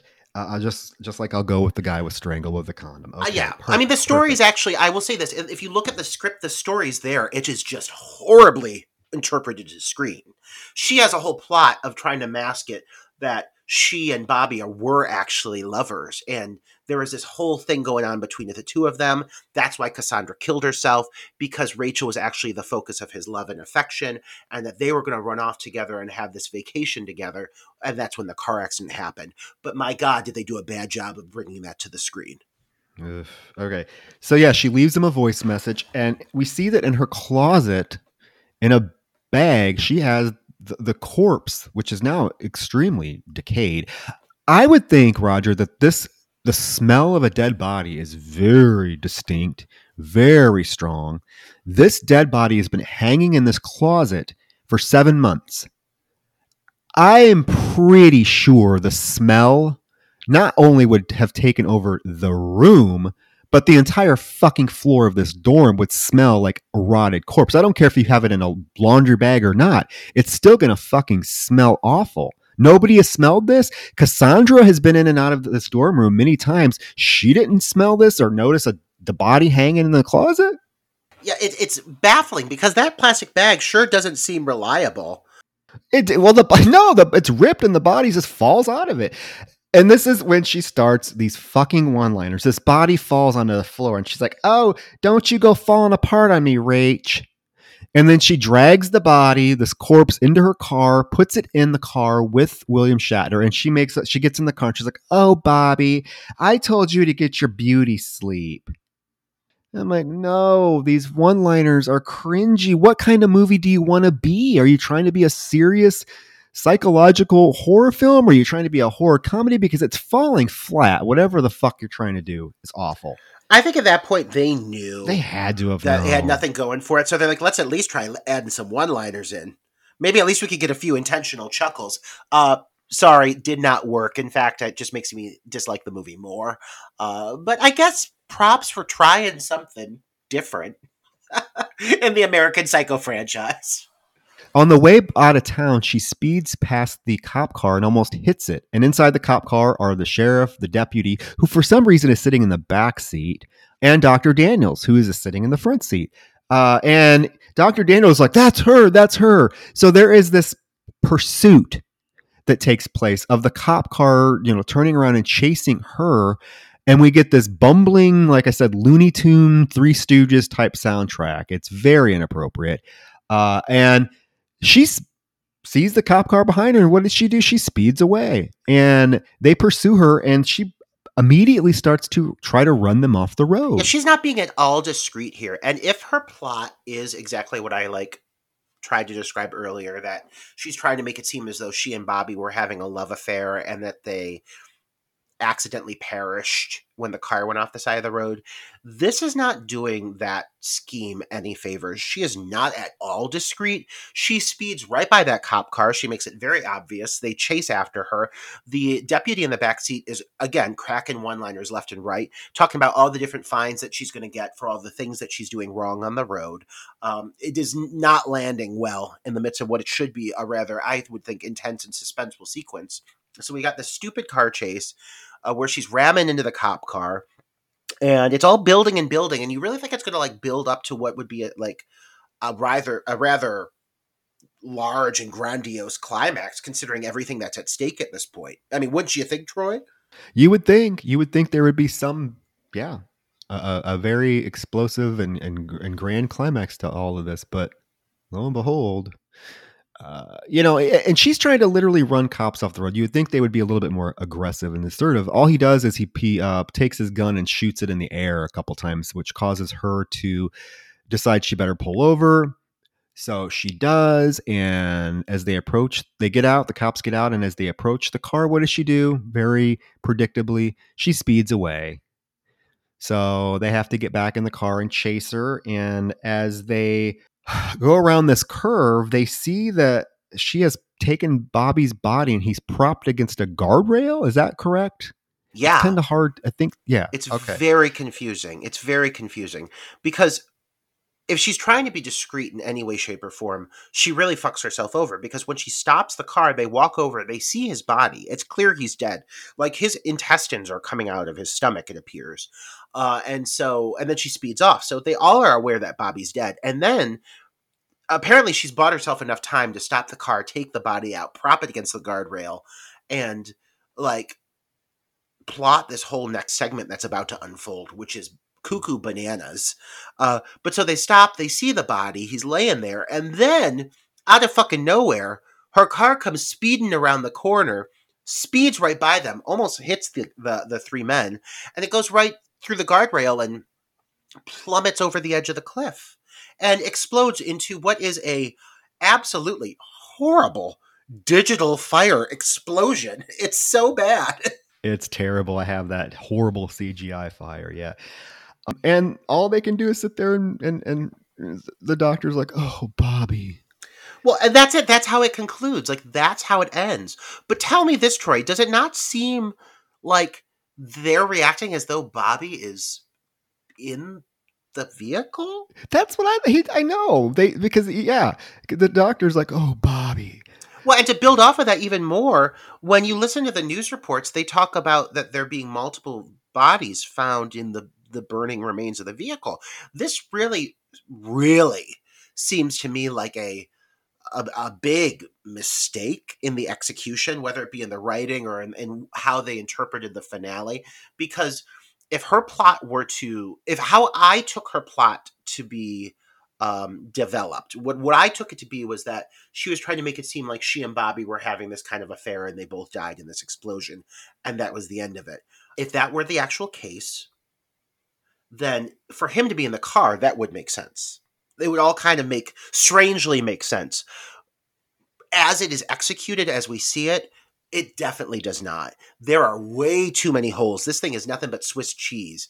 And maybe I'm trying to give American Psycho 2 too much credit in how it was originally conceived, but it seems like someone made a really grave error in translating the script to screen, because it does not land at all. And this ending is fucking stupid. It is so bad. The ending is awful and it makes literally zero sense. I'm sorry. The ending is offensive to viewers because it is so fucking stupid and unplausible. It did nothing but pissed me off, and I should not have gotten so pissed off about the ending of a film, but I was literally seething, Roger, because I'm like, this makes zero fucking sense. In no world would this actually happen and be successful. First of all, okay, she's dead. She had, Bobby's body somehow in the car with her. And she also had, we have to keep in mind, Roger, she had the real Rachel's body in her car, remember? Okay, so you would think, they find this car explosion. They're finding dental records and bones, and you would think that they would be able to run some DNA tests and figure out that, why are they calling? I don't know. It's just, why are they calling the killer? They're still calling her Rachel. Yeah. After the film ends, there is this whole like strew of news segments where they're talking about how Rachel is has killed 8 people, and we get flashes of like all the dead bodies, including Gertrude, who's on the floor of her kitchen, even though she had a missing persons report filed. We see the poor kid dead in the library that nobody mentioned throughout the movie. Why wasn't it mentioned that a student was brutally murdered on campus? Who the fuck knows? But you're trying to tell me they have not figured out yet that the killer was not this Rachel girl? Well, let's also talk about the fact, like, just in the sense of execution alone, like, yes, first of all, it doesn't make any sense whatsoever, but you've got it all building up and building up and building up, and you have this big grand car chase, and you really seem like you're starting to, like, I don't know, head towards something big and climactic, and then you just have a car speed out of nowhere, go over a cliff and explode, and, like, that's the end of it. I'm sorry, I have never been more, like, let down by a finale than I was by this moment. And I know, again, I'm given this too much credit that I would even expect something better, but in the sense of pacing, like, and you talked about this earlier, this movie needed a way better editor. I mean, the script was shit to begin with, but at least in the sense of pacing this out, this whole final, like, 10 minutes or so of this climax are really just awkwardly broken up into these weird segments. So by the time it gets to this final moment, it seems so out of fucking nowhere. And it seems like you just really had no closure or payoff. I guess that's the term I would use. Like, where's the payoff? Like, what was this really building to? What am I taking away from this? What am I supposed to feel here? I have no idea. It's just, the ending just hits you like a bag of bricks out of nowhere. And then suddenly you're kind of like transitioning into this epilogue moment that we're getting to now that you're talking about. We're talking about the character of Rachel. And we're treated like to this montage of images of the body reveals. But yeah, like, you're right, it doesn't make any sense at all, because it's pretty clear that these bodies were kind of just naturally discovered on their own. So who is filing the missing persons reports? Because these people are, like, in there, the ones in the dorm, the other ones in her home. Like, it's pretty easy to discover them. And like I said, how we never learn her real identity. And I cannot buy the fact that this is 8 people were murdered. I cannot buy the fact that the investigation was so sloppy that they weren't able to figure out who this girl really was, and that she isn't Rachel, that she's because her fingerprints are everywhere. The bitch was not very, careful about her murders. She touched everything in Cassandra's dorm room. She's been touching everything in her dorm room. You're trying to tell me they can't get DNA from her dorm room that she was in for 7 fucking months and run it through a system and realize who this is, or that it's not Rachel? Why are they still calling her Rachel? Troy, such a Troy, on top of all of that, the main victim, I guess I'll say in all of this, the survivor, Eric, met her parents, like was introduced to her parents. The actual birth parents of this girl, her actual identity, he encountered them. Don't tell me that there's not a way to track back to these people and figure out who she actually is. All you had to do is go back into the restaurant and be like, hey, I'm assuming, I'm just going to make an assumption here. I guess you can't really make assumptions, but I'm assuming that maybe that the parents had paid with a credit card, right? There you go. Call the restaurant and be like, hey, that table that was here that one day, what's the name on the credit card that they paid with? That's it. Yeah, they're making it seem like this big fucking mystery, and I'm like, I'm sorry, there's so many ways that like this could come to a far more solid conclusion. It's full of plot holes. And can we just talk about how fucking stupid this epilogue is? Oh my God. One of the things that he says, because Eric is like basically teaching a lecture now. It's how full circle. Now he's teaching a class and talking to them about serial killers and focusing on Rachel. And he says to them, he wrote a book. He did write a book. And he says to them about Rachel. In a perfect world, she'd still be alive. Really? Really? Like, are you telling me that in a perfect world, this fucking bitch who just massacred all these people would still be alive? That doesn't make sense to me at all. Rachel is 1 in a billion. That's even the name of his book, 1 in a billion. Okay, so after his little lecture, he is doing a book signing. And who waltzes up to him? And I know they threw glasses on her and pulled her hair back in a ponytail. But Mila Kunis has a very distinct look. Yeah, I'm sorry. And voice. Like her voice. Mila Kunis is like Anna Faris. She has that very distinct voice. You don't even have to hear. I mean, you can just hear the voice and know, okay, that's Mila Kunis. She has that voice. Who the fuck was she think she was fooling? Well, she sure seems to fool him because he doesn't seem like he's very confident in knowing whether or not that could or could not be Mila Kunis. He looks at her and he's like, is it?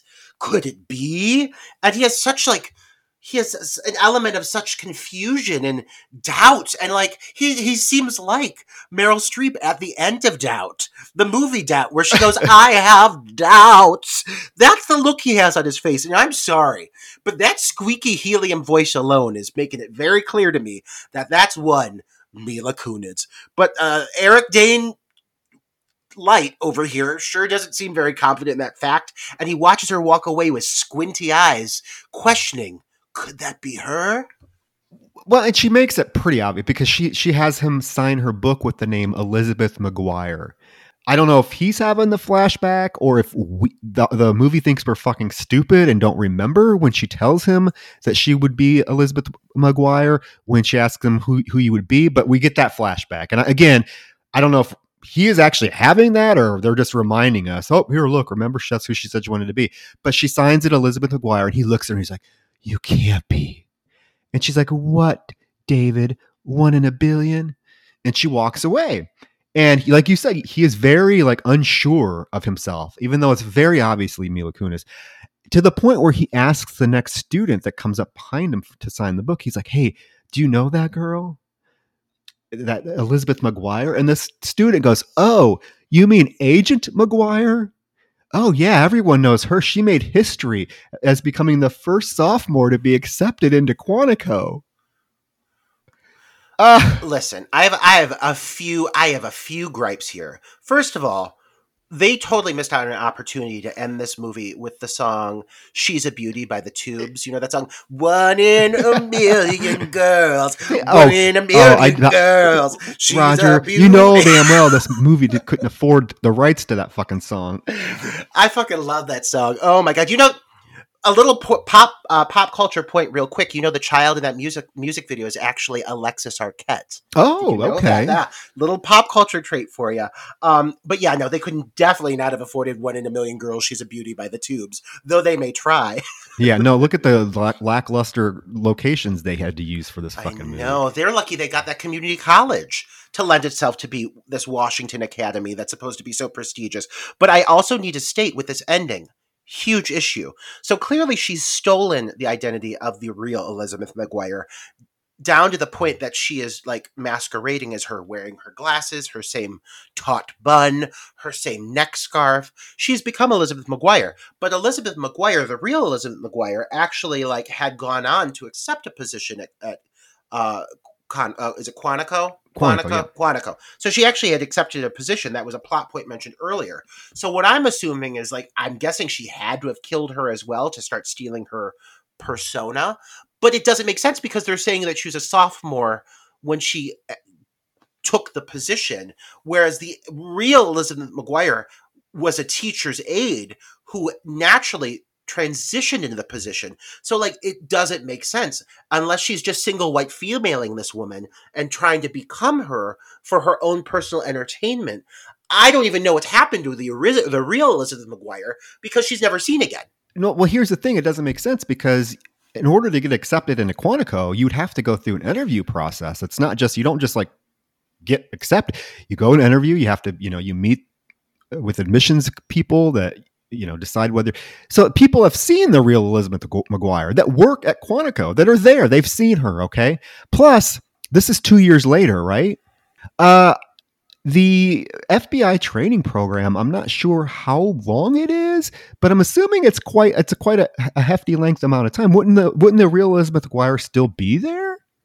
Or that's what I'm saying. Is she She's single white femaling her. I think what's going on, and we're not even seeing it at play. This is too much. The movie's already an hour and 40 minutes in. I think there's a whole other subplot where single white female is happening as we speak. She is in the process of becoming Elizabeth McGuire, not to be confused with Lizzie McGuire, the TV show. She is trying to become Elizabeth McGuire. Elizabeth McGuire is, in my mind, still alive. They are boarding together. They are rooming together at Quantico. And she is in process of stealing her identity. That's the sequel that we just never got to see. Thank God. I mean, I'd pay to see that. Mila Kunis becoming this other woman, literally stealing the storyline from single white female. I mean, I can't get more excited for a title, to be honest. Give me that prequel. And I guess we're just to assume that the FBI is so fucking incompetent that they are going to allow this girl to calls herself Lizzie. Don't you think to get into Quantico, you would have to have some pretty solid credentials? Not only, I mean, this is an FBI training program. We're not talking about getting hired at McDonald's. I'm assuming they're going to want to see some legit birth certificates, anything to prove that you are who you are. You would have to go through a major security screening process. So how was she able to get all this stuff to get into FBI Quantico training as Elizabeth McGuire? It doesn't make any fucking sense. And we are to buy that the police, the FBI are so fucking inept that they can't figure out that this girl isn't really Rachel. And the FBI is just going to allow a serial killer to get into their program without any background check. It's so frustrating. Like, you cannot convince me to get into the FBI training program is so simple that you can just take on an identity and get accepted. Well, I guess at the end of the day, all this comes down to is that we're just completely underestimating Mila Kunis's abilities, that she is not only a serial killer, but she's a mastermind of disguise. She is amazing at creating false identities, replicating birth certificates. She's done it all because she's clearly made it work. She's there. She's now living as Elizabeth McGuire. And nobody's questioning it. In fact, everybody seems to be rather impressed with her. And everything worked out perfectly fine for her in the long run. Shocking as it may seem. She's the all-American girl. She is. Absolutely. The film ends with another little voiceover of her saying that she needed to tell David or to let him know that she's still alive, because otherwise, if she went through all of this and did all of this to get to Quantico and nobody knew about it, then it was all for nothing. And the film ends. and I was seething. And I was just seething at this film's fucking stupidity and how insulting it is to its audience. Especially when you think of how tight and taut and well executed and well scripted the initial film was, because it definitely had a dark humor to it, but overall it was such like a deep dive into somebody's psychosis. You know, it was so expertly written and thoughtful, and really like took the time to develop that character and how they worked and how they operated and why they did what they did. This movie tosses all that out the window and instead opts to lean in towards cheesy one-liners that don't land and poorly executed cutaway kill sequences. And it really is just offensive. It is an offensive title, daring to call itself a sequel to the far superior American Psycho. It is not, is only entitled a sequel by title and title alone. And for that, it should be ashamed. It's one of the stupidest movies I've ever seen in my life. That's all I'm going to say. This is a cash grab of the worst kind, and the producers should be ashamed of themselves. You know, I know that even Bret Easton Ellis, the author of the first American Psycho book, has spoken out heavily against this film. It's just insulting. But, Slasher Junkie, we do thank you for giving us the experience of watching it. Now I can say I've seen American Psycho 2. Yeah, I mean, I hope he's happy. I hope he's sitting there cackling behind that mustache, because I know he is, twirling it like a maniacal, like 1930s villain, that he made us sit through this fucking shit fest. But here we are. We did it. We did it for you because you're a fan, I guess. And so you've earned this review. I hope you enjoyed it. And I hope you leave us a goddamn fucking good review on our Apple Podcast, because we went through hell and back for you with Mila Please Kunis. do. Please go leave us a 5-star rating just for having to watch this piece of shit. We would greatly appreciate it. I mean, I don't even think this is a case of a movie being so bad it's good. This movie is just fucking terrible. And that's all I'm going to say. We've talked over 2 hours about American Psycho 2, which is 2 hours far too long. But guys, thank you again. Remember, check out our Patreon, check out Apple Podcasts, give us a review. And we are not going to tell you what our next pick is. We're going to keep you in suspense. And it's, trust me, it's another goodie. A unique choice. Quote unquote. But it'll be another great episode. So thank you again, guys. And we bid you adieu. Farewell until next time. Good night.